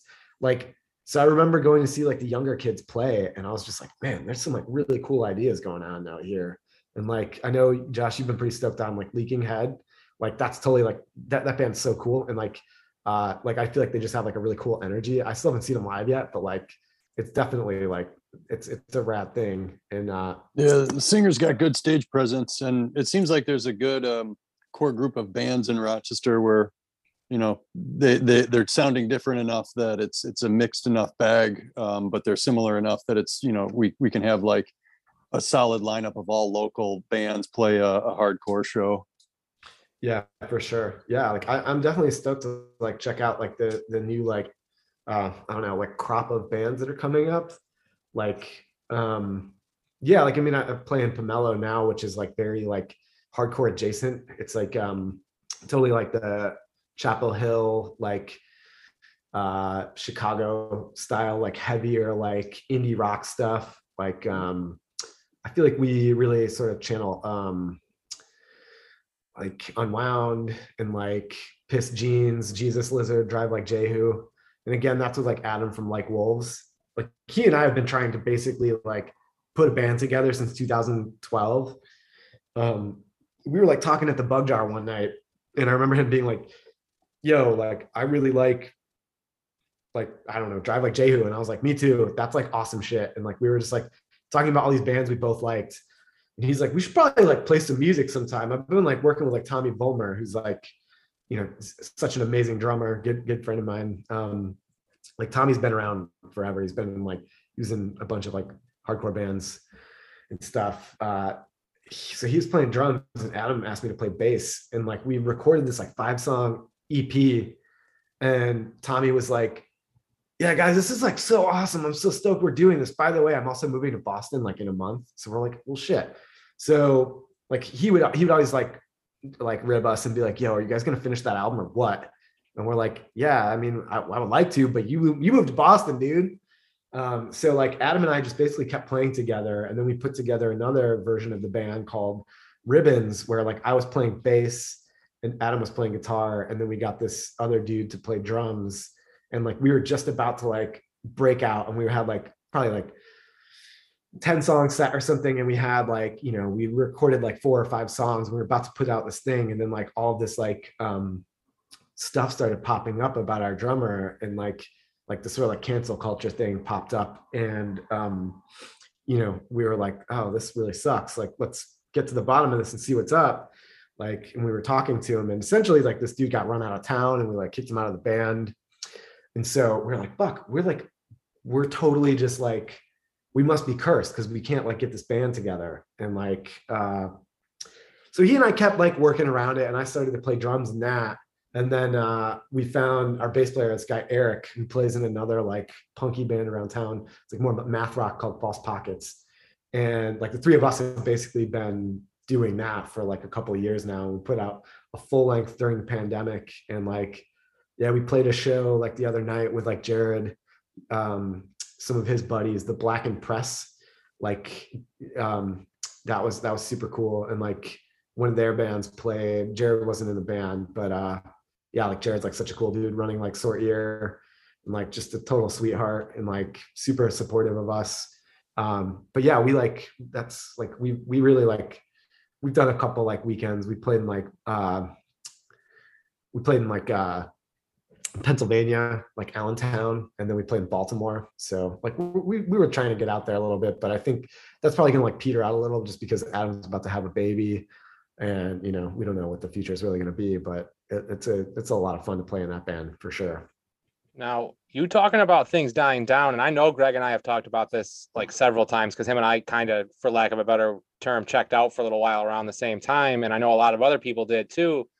But like I've always kind of kept like my finger on the pulse of hardcore and kept track of hardcore. And like obviously I've been saying I'm gonna start booking shows again, and I am with like Jared. And where I'm going with this is I think you might be the best person to answer this question, Travis, because I was listening to an interview recently with someone I'm gonna have on the podcast in a couple of months. Jeremy Smith from Buffalo. He's been in like Dead Hearts and a million other bands, but he was saying on the interview I was listening to that like guitar driven music is basically dead and it's like a niche thing now. And like I started thinking about that, and obviously I'll open this up to you afterwards because and Greg too if you want to chime in too. But I started thinking about it more and I was like, yo, it kind of makes sense, especially in an area like this. Like our hardcore scene has been like, I wouldn't say dying. Like there's definitely like people my age and a little bit younger that still support Rochester hardcore, but it's like there is no all ages scene here that I can see at all. Like maybe Leaking Head brings out different kids, like maybe the punk scene does, but like for the shit that we talk about on this podcast and like the scene that we built up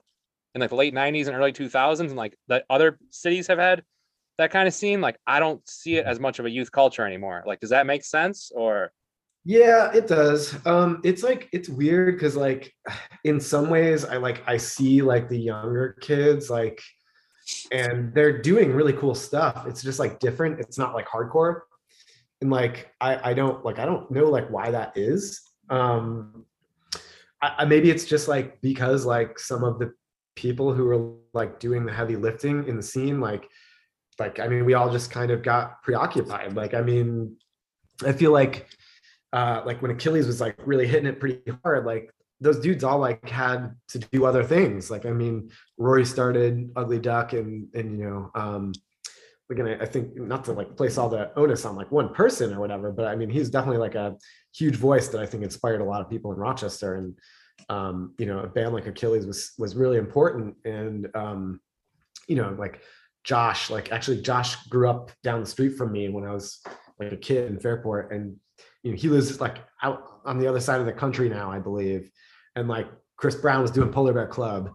So like that, like I feel like some of the people who were doing like a lot of the bands just sort of like got preoccupied and did other things. I mean, I was always playing music, but like not really doing like hardcore stuff. But like the notion of like guitar rock dying, like I don't know. I mean, I think it's like there's probably a lot to be said about like computers and the ease of use with which you can make music. And I think that like a lot of the younger kids that I have seen at shows and stuff are like maybe becoming more producer type stuff. Like we played with this like crazy band. So like Cops, we've never really played a basement show because we have like we have like a thing where like it's so like heavy with backing samples. We play to a click, but we still play on top of it because like we can't have like 5 keyboard players. We could, but like I don't know that many people, and like honestly, like I'd rather play guitar than keyboards, just because I suck at keyboards. But so we played this show, and like this young band was called 50 Newts, and it was like basically like a reference to that band like 100 gecs, and that's like hyper pop, like real like it's maybe not for me, but like I respect it. And it's like it's just like totally like insane. And like I think like kids these days, it's probably easier to like have your computer and like pirate a bunch of software and then tinker around with it.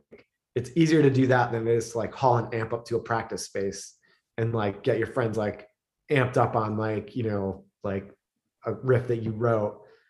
I don't know. I like it makes me sad because I'm like, man, I fucking love like guitars and I love guitar-based music. But like, yeah, even like when I was in Joywave, I feel like Dan and I would have conversations about this all the time about how like nobody cares about guitars anymore. It's I don't know like what that's about, because I still think that there's not everything that can be said has been said about like guitar music, but yeah, it's like I don't know. I mean, it could be like the rising costs, like to get like a Gibson guitar these days is like so expensive, and like a lot of the features they reintroduced or like introduced over the last couple of years have just like not been popular. But like I don't think it's ever going to go away. And I think I was reading some article the other day where like over the pandemic, like music from like the 70s and 80s like skyrocketed in like plays. And like, yeah, 80s you get into like the synthesizer stuff and maybe a little bit into the 70s, but like I think like people still want to hear that. And I think that like,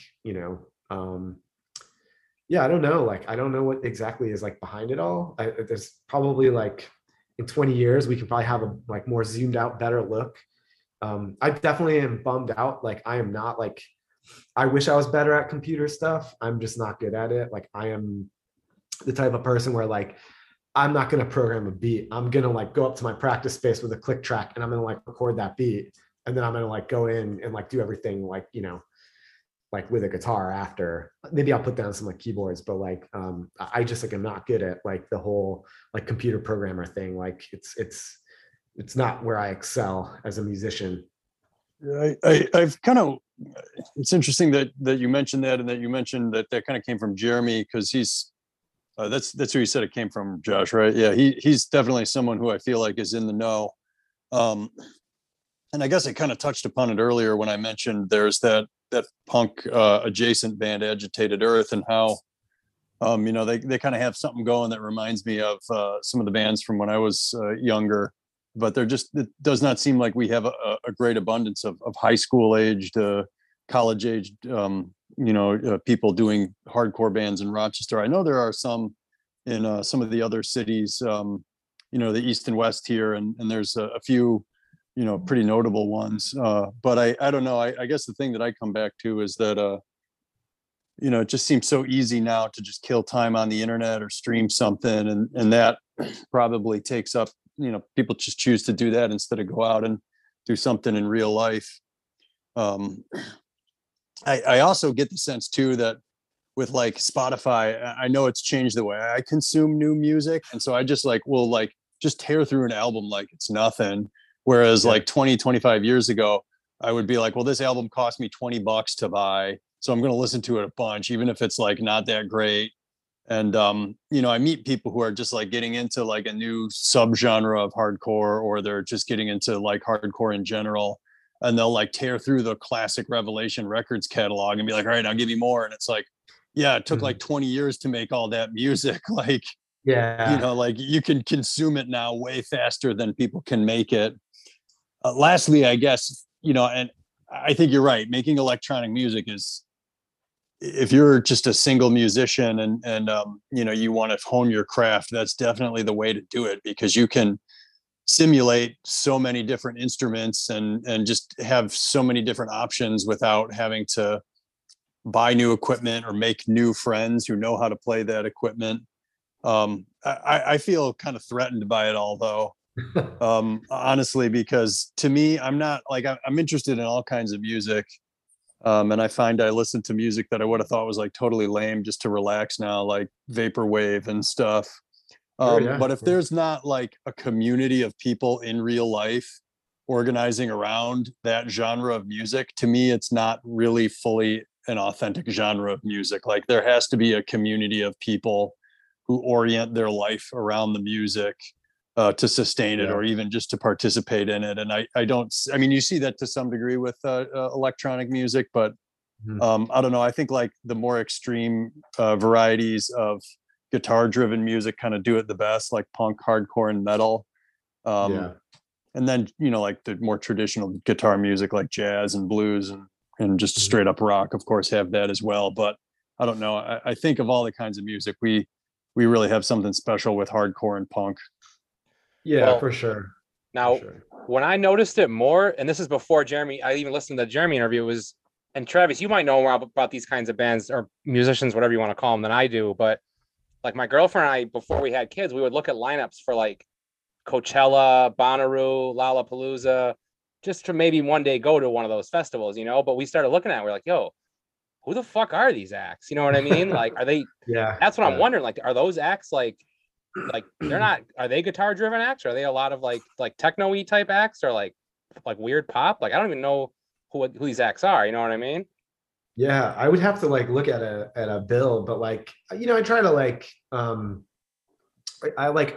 love music and I consume all kinds. Like I have a buddy who lives in Portland right now who used to live in Rochester. And we like became really tight with by way of a friend of mine, Corey, who he passed away. He ran a tape label called Caesura, and it was like a lot of like art music. And Corey's actually like, he was like my older brother. Someone like I'm glad I'm getting to shout him out a little bit, because he was super important to me.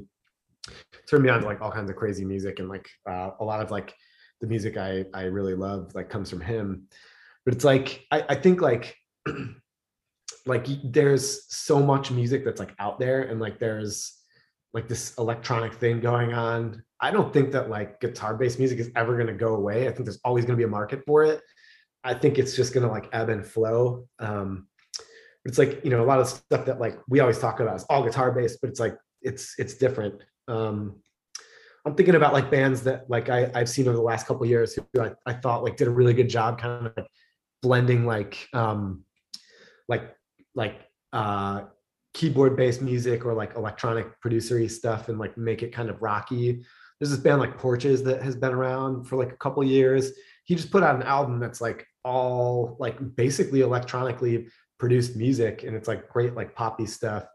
But like I've been seeing videos of him playing live, and it's all like full band, and it's like that's like super cool. You know, I love it when like people do that. And that's like, you know, like with Cops, when you listen to Cops on like Spotify or you listen to our album, it's like all electronic. But then like when we play live, it's like I bring like the guitar parts to it and like make it like more like, it's like I think it's a different animal. And I think there's something cool about that.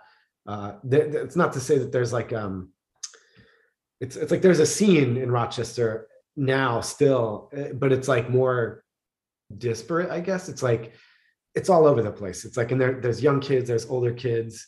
It spans. It's you know, like I think about like all the dudes who like Joe Tunis knows, like in all the Carbon Records crew, and like the so like experimental music like that, and like the hardcore dudes, and like you know, the younger bands that are like coming out now. Like it's, so you mentioned like Agitated Earth, like, and that coming out of like girls rock is like such a fucking cool thing. Like, I mean, what an amazing like thing. I remember going to like one of the first like showcases of all those bands, and I was like tearing up because I was like, this is so awesome that like people are taking time out of their days to like make this a thing, and to like get like young girls super excited about like music and punk.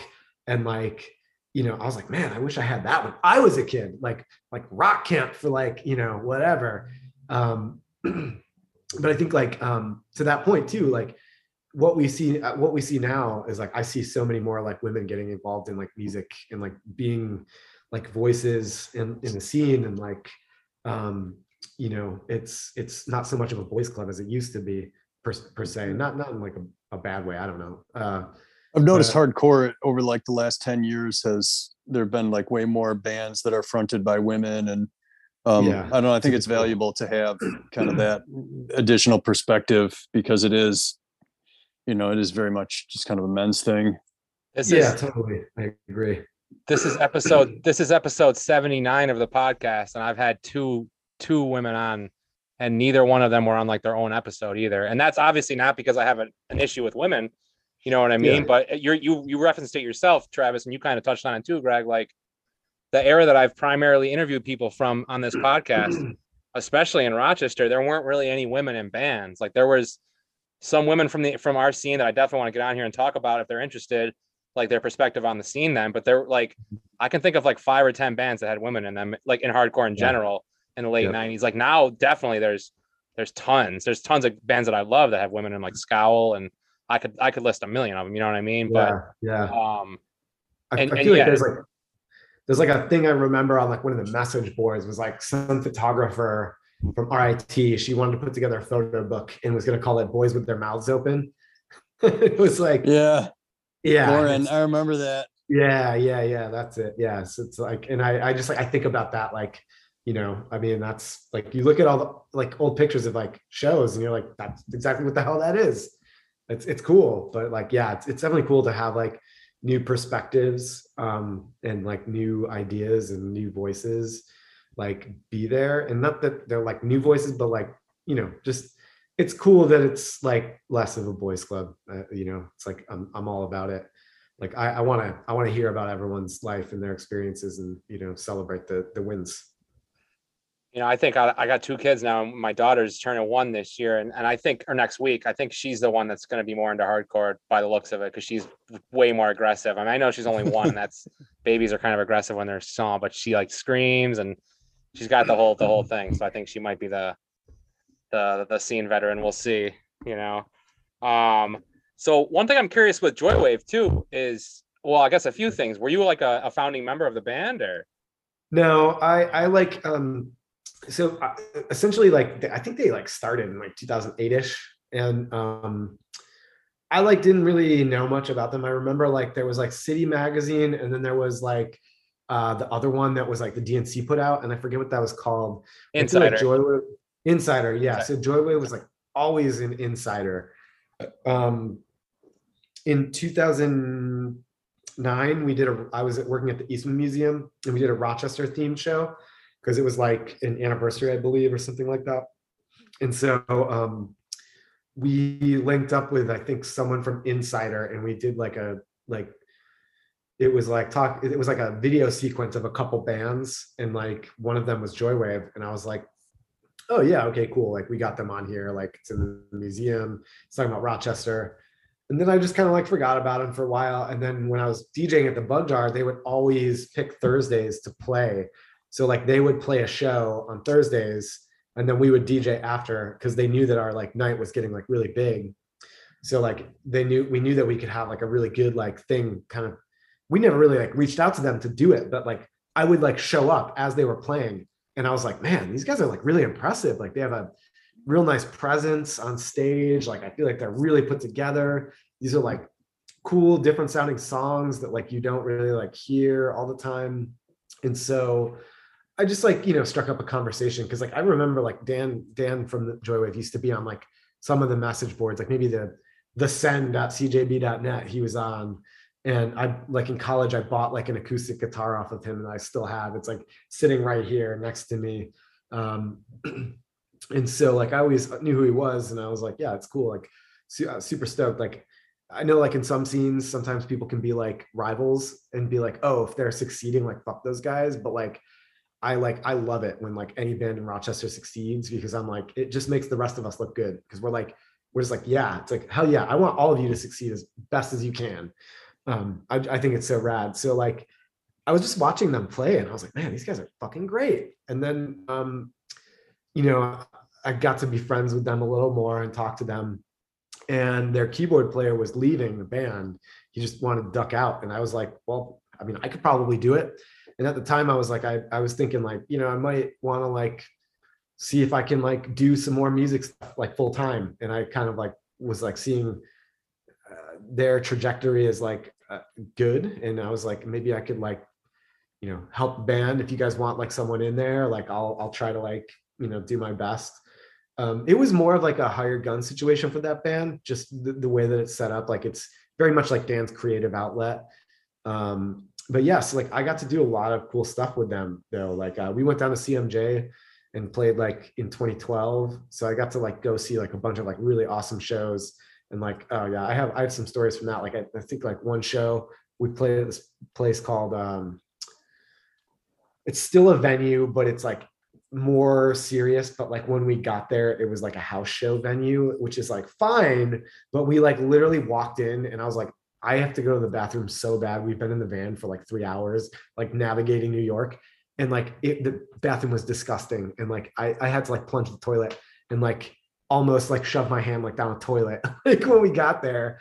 So like, yeah, we played like some like scrappy shows down in New York, like for CMJ. That was totally fun.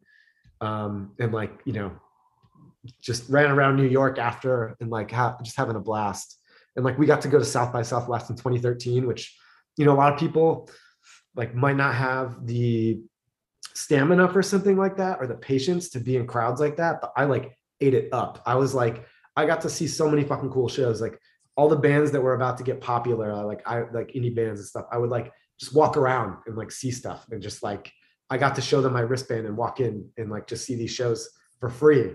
And yeah, it was super rad. And then when like when I was done with done with Joywave, Dan suggested to Kyle and Patricia from Cops that like, why don't you pick up the two guys who used to be in Joywave and get them in your band, which was myself and a guy, Andy York, who's played in a bunch of bands and was in Joywave. He's actually who I replaced in Joywave. And he and I ended up in Cops. And like, yeah, I have like a lot of stories from Cops because we just like, that's probably the band that I've like done the most with, like not surprisingly, but like just the opportunities that have come our way are like otherworldly. And it just like, it seems surreal looking back at it. Like, we were on a major label for like a year and then we got booted. But like we went out to LA to like work with a bunch of producers. And like one of the producers we worked with, John Feldman from Goldfinger. It was we worked with him for 2 days.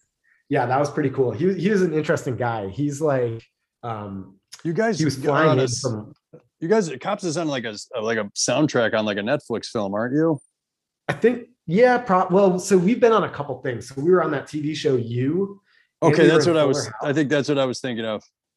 Yeah, we were on Fuller House. Like there's a dance scene that the girls are like doing their like choreographed dance to. And they like, it's so funny because you hear the song like 3 times, but there's no vocals. And it's like, it's just the end of the song and it's like them finishing up. So that's like really cool and surreal. And then we worked with this guy, Sean Lopez, who was in that band Far. So like he worked with like Chino from the Deftones a lot. Mm-hmm. That was like, it was just like super rad. We got flown out there and stayed in this like luxurious like Airbnb. And like, I mean, it wasn't like luxurious, but it was like, it was cool. It was a good time. And we got to like hang out in LA and like just do some fun stuff, eat a lot of tacos.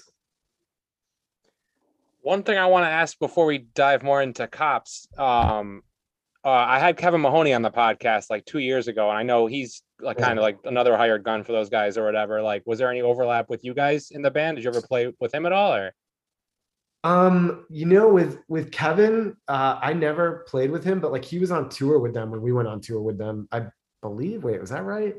I feel like we played a show with like Kevin in the band. I really like Kevin. Like he's great dude. Like I remember going to see his old bands like Against the Odds, like at hardcore shows, like at St. Joe's, and like I thought they were so cool.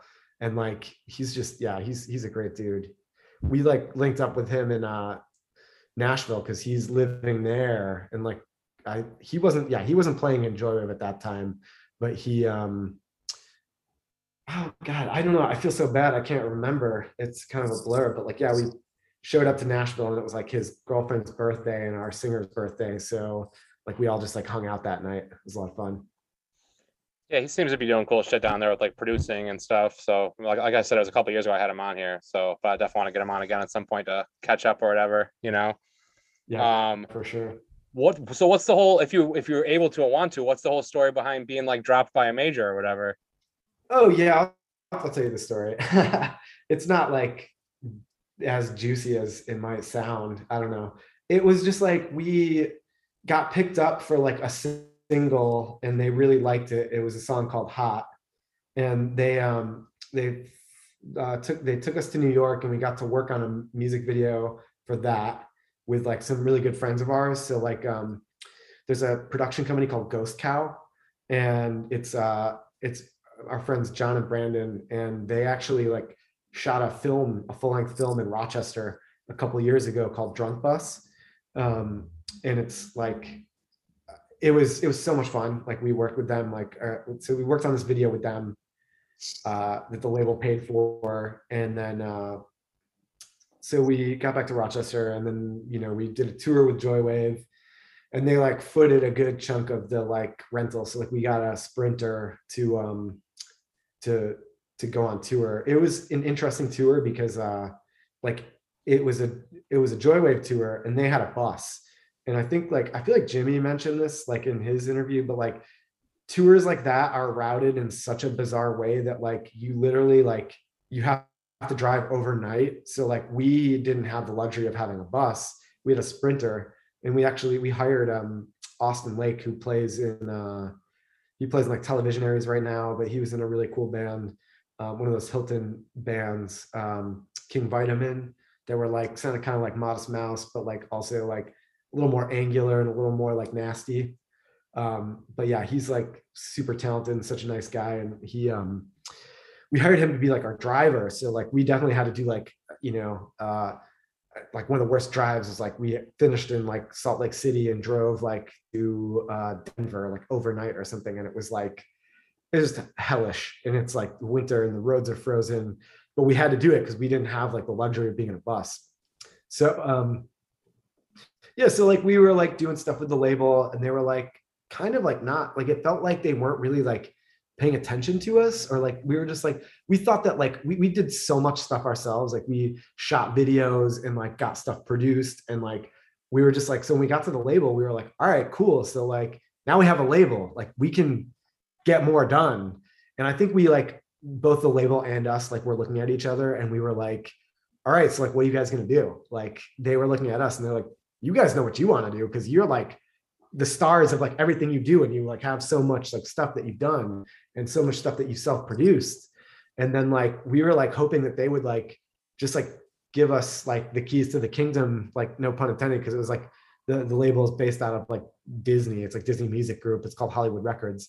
And like, so we were like, yeah, we like want to like, like get us out there. And like I think that it was just like expectations were like mixed and matched, where like we thought that they were gonna like do more to like we thought we could kind of go on like autopilot, and they might just like, I mean, this is my perspective, I don't want to speak for anyone else in the band, but this is how I felt. Is I was like, okay, so we're on the label now, so like they're going to tell us what they want us to do, and then they'll take it from there and like get us more of a base of listeners, or like get us on the radio or whatever. And then we did the 2-week writing session where we worked with like 10 different producers, and like we made a bunch of songs that were really cool, and we made some that were like definitely not that cool. And we like showed them to their A&R guy, and he was like, huh, interesting. And so like I don't think he like really got it. I don't think he really understood like the band from the get-go. Like I don't want to like disparage anybody, but he has like a reputation. Like I think like his biggest blunder is like pretty well known in the music industry. Like I won't name his name, but like he passed up Wilco, which is like everyone's like, what? Like and he like, so with us, he kind of was like, yeah, I just don't think I like want to work with this band anymore. And like they were super great. Like they gave us all of our demos back, like all of our songs. Like they don't hold any rights to any of our songs, which was amazing. And like we landed like a deal, so like we did get paid a little bit, and like we didn't have to pay them back like anything. So like it worked out pretty well, like for both of us. Like we could have been like, we could have been like up shit creek without a paddle, and like have to like pay this label back. So yeah, it was definitely like one of those things where like afterwards, like it was kind of a bummer, where we were like, well, shit, we just like pissed that away or whatever, or like that was just like it was a bummer for sure. And like our manager at that point, like, and I love Ben, like, so it's nothing against him, but he was like, yeah, I just like don't know if it makes sense for me to like even manage you guys anymore. So we were like, oh shit. And this is like the week of like Christmas in like 2018 or 2018. So it was like, oh man, like we got to go into the holidays, like all bummed out by this, like being dropped. But yeah, like it hasn't like, I don't think it like really put like too much of a damper on us. I mean, we've had some like changeover in the band. Like one of the original members, Kyle, he quit, and he's doing his own stuff now in a band called Super Thrill, which is like him and this guy Jeremy from the Demos. And then like Andy, our drummer, left as well, and he's like doing his own musical thing, and he's just like a super talented guy, like great producer.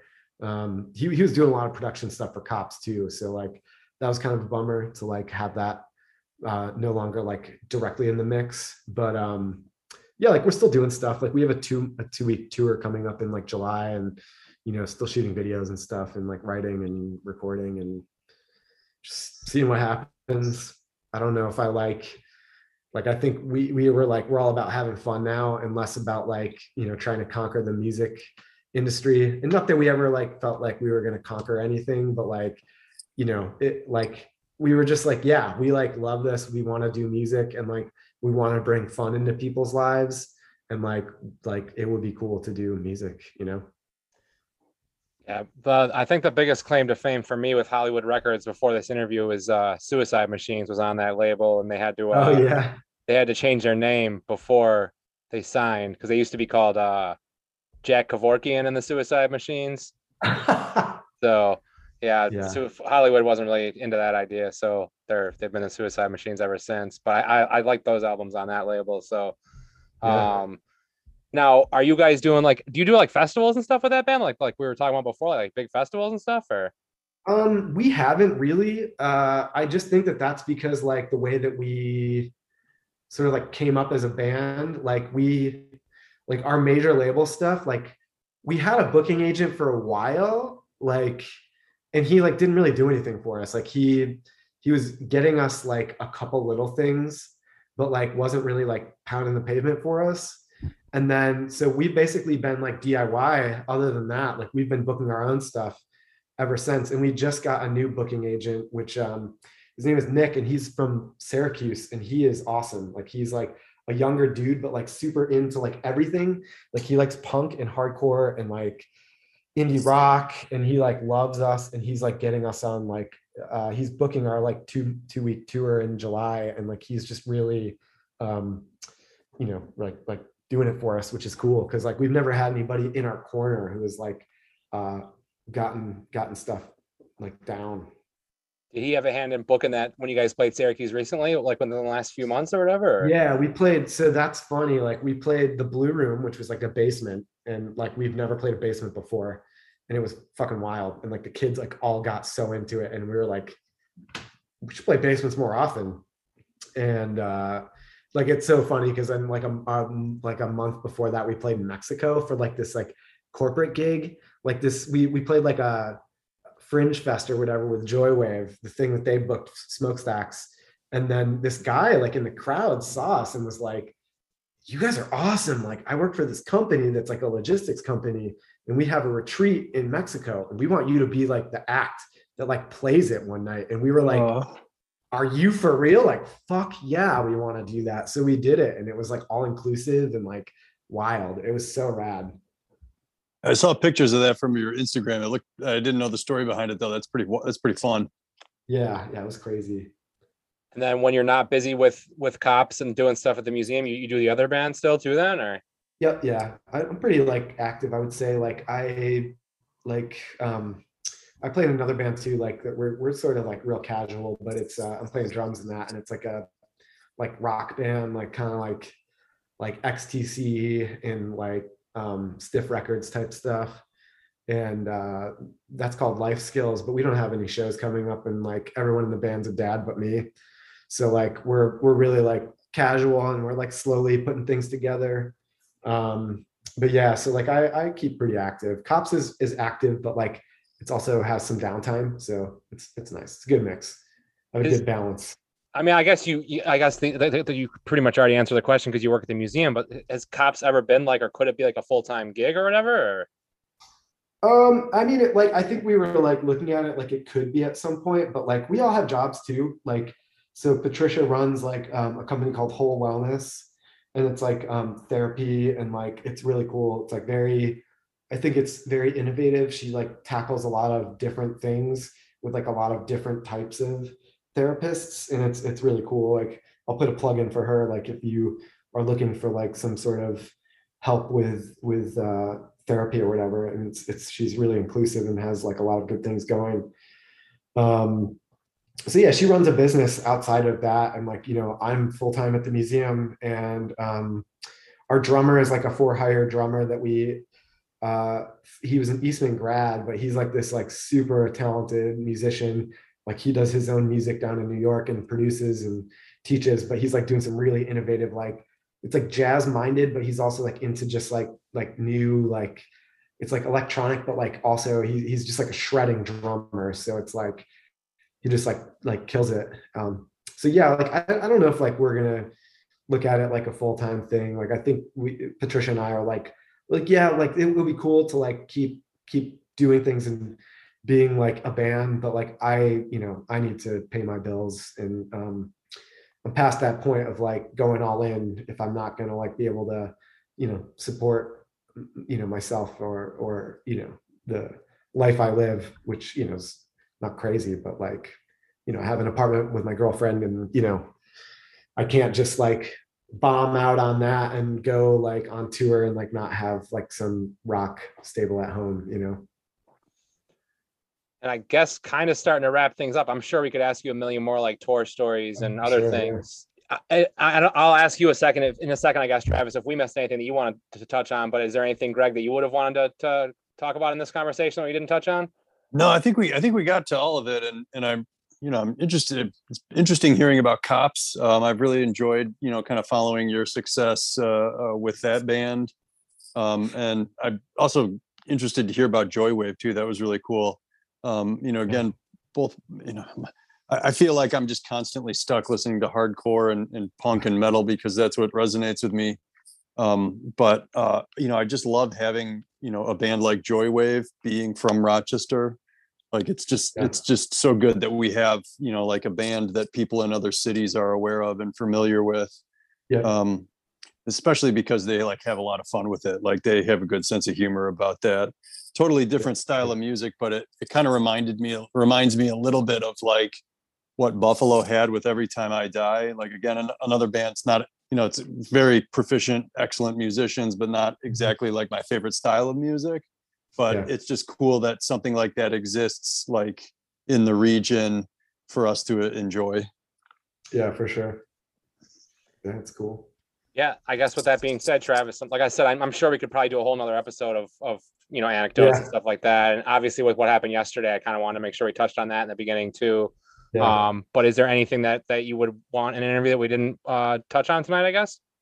Yeah, I feel like we covered a lot of cool stuff. Like, I mean, if I do have probably a billion other stories, which anytime I'd be happy to tell more. But yeah, it's been cool to like go down memory lane and like rack my brain about the formative years of my youth. And yeah, it's like super cool. I'm like glad to see you're doing this, and like all of the interviews you've been doing have been so rad. And like I listened to some of Tom Ranger. Like I never met him, but like yeah, he's saying in Trouble Loves Me, which was like again like one of my first hardcore shows, and I thought they were so awesome. I bought the tapes. It was like cool to like hear somebody like that talk. And yeah, I think it's super rad. Like this sort of like renaissance of like Rochester hardcore going on. It's super cool. Like both you and Greg are doing like really cool work. I love it. Yeah, I've had a lot of fun reconnecting with Josh over these last couple of years. And, I've said it on, I think every time Josh has had me on, but just doing the Rochester Hardcore History Instagram has just been such a lifesaver during the pandemic. I started it shortly after my oldest was born, when I was having kind of a hard time, and that kind of helped me pull me out of a funk. But it really, yeah, I've just loved reconnecting with people like you, Travis and Josh, through hardcore and our love of music. So thanks for having me here. That's been cool. I appreciate the positive feedback, guys. Before I give you guys a chance to do your shout outs, or if you want to plug anything, I do want to say I'm kind of starting to realize now, like some podcasts do like different seasons. And I've always entered this in as season one, even though it's been going on for like 2 years. Yeah. Now I'm kind of starting to realize that like, even though I've had some people on more than once, like there's people that I want to have on to tell part two of their story now. And maybe I should start thinking about that as season two finally, you know what I mean? So Yeah, we'll have to start turning the gears on that, I guess. Travis, if you want to give any shout outs or anything you want to plug for the 3 or 4 projects you got going on right now. Yeah. So like yeah, Cops will be going out on tour in like July. I think we have Rochester date in there, which will probably be like later July. Pomelo is playing a show on June 10th at Radio Social, and that is with Chores, which are kind of like a shoegazy, like poppy, like indie pop band, like old school indie pop. And Editrix, which is like a band from New York, I think. I've heard really good things. I still haven't checked them out, but they're going on tour with like Deerhoof soon. So yeah, that's gonna be really cool. And that's like right around my birthday. So I hope people show up to that and check it out. Yeah, just remind me. I'll make sure I post a flyer with all the stuff that I post on the Instagram and whatnot. Yeah. Greg, Yeah, you can just follow me at Rochester Hardcore History on Instagram. I try to post a couple times a week. I'll post old show flyers, pictures from old shows. I also have an archive of music at the link in the bio, which I encourage everyone to look at. And then I'll also just plug, it's not my show, have nothing to do with it. But Drowning Man's coming here on the 20th, Friday, coming up at the Chaos Compound. And I'm excited to see them and hope they have a good turnout for their show here. Another good band from I guess the era I love the most of hardcore. I definitely want to thank Travis and Greg for doing the interview tonight. Like I said in the beginning of the episode, I'm going to say now again, I considered canceling this interview and, putting that podcast on pause for a couple of weeks because, it just didn't really seem right doing it. But then I started thinking more about it. And I'm like, maybe a couple hours of us talking is what some people need. I know it was probably good for us to do it tonight. So, Yeah, for sure. I'm glad we were able to do it. And, I just want to, again, echo what we said at the beginning. Well, we didn't really say it, but I know we can all agree. Fuck racism.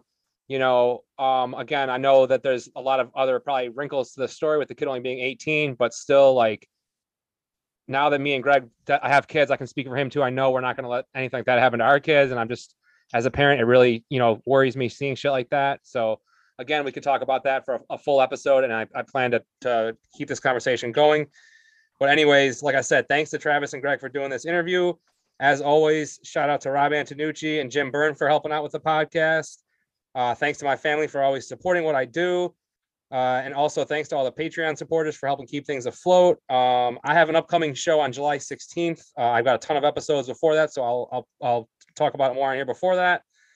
As always, make sure you give us a follow on social media, on Facebook and Instagram. It's at Enterprise Hardcore Podcast. On Twitter, it's at Podcast Hardcore. Thanks again, everybody, for listening. See everybody real soon and stay safe.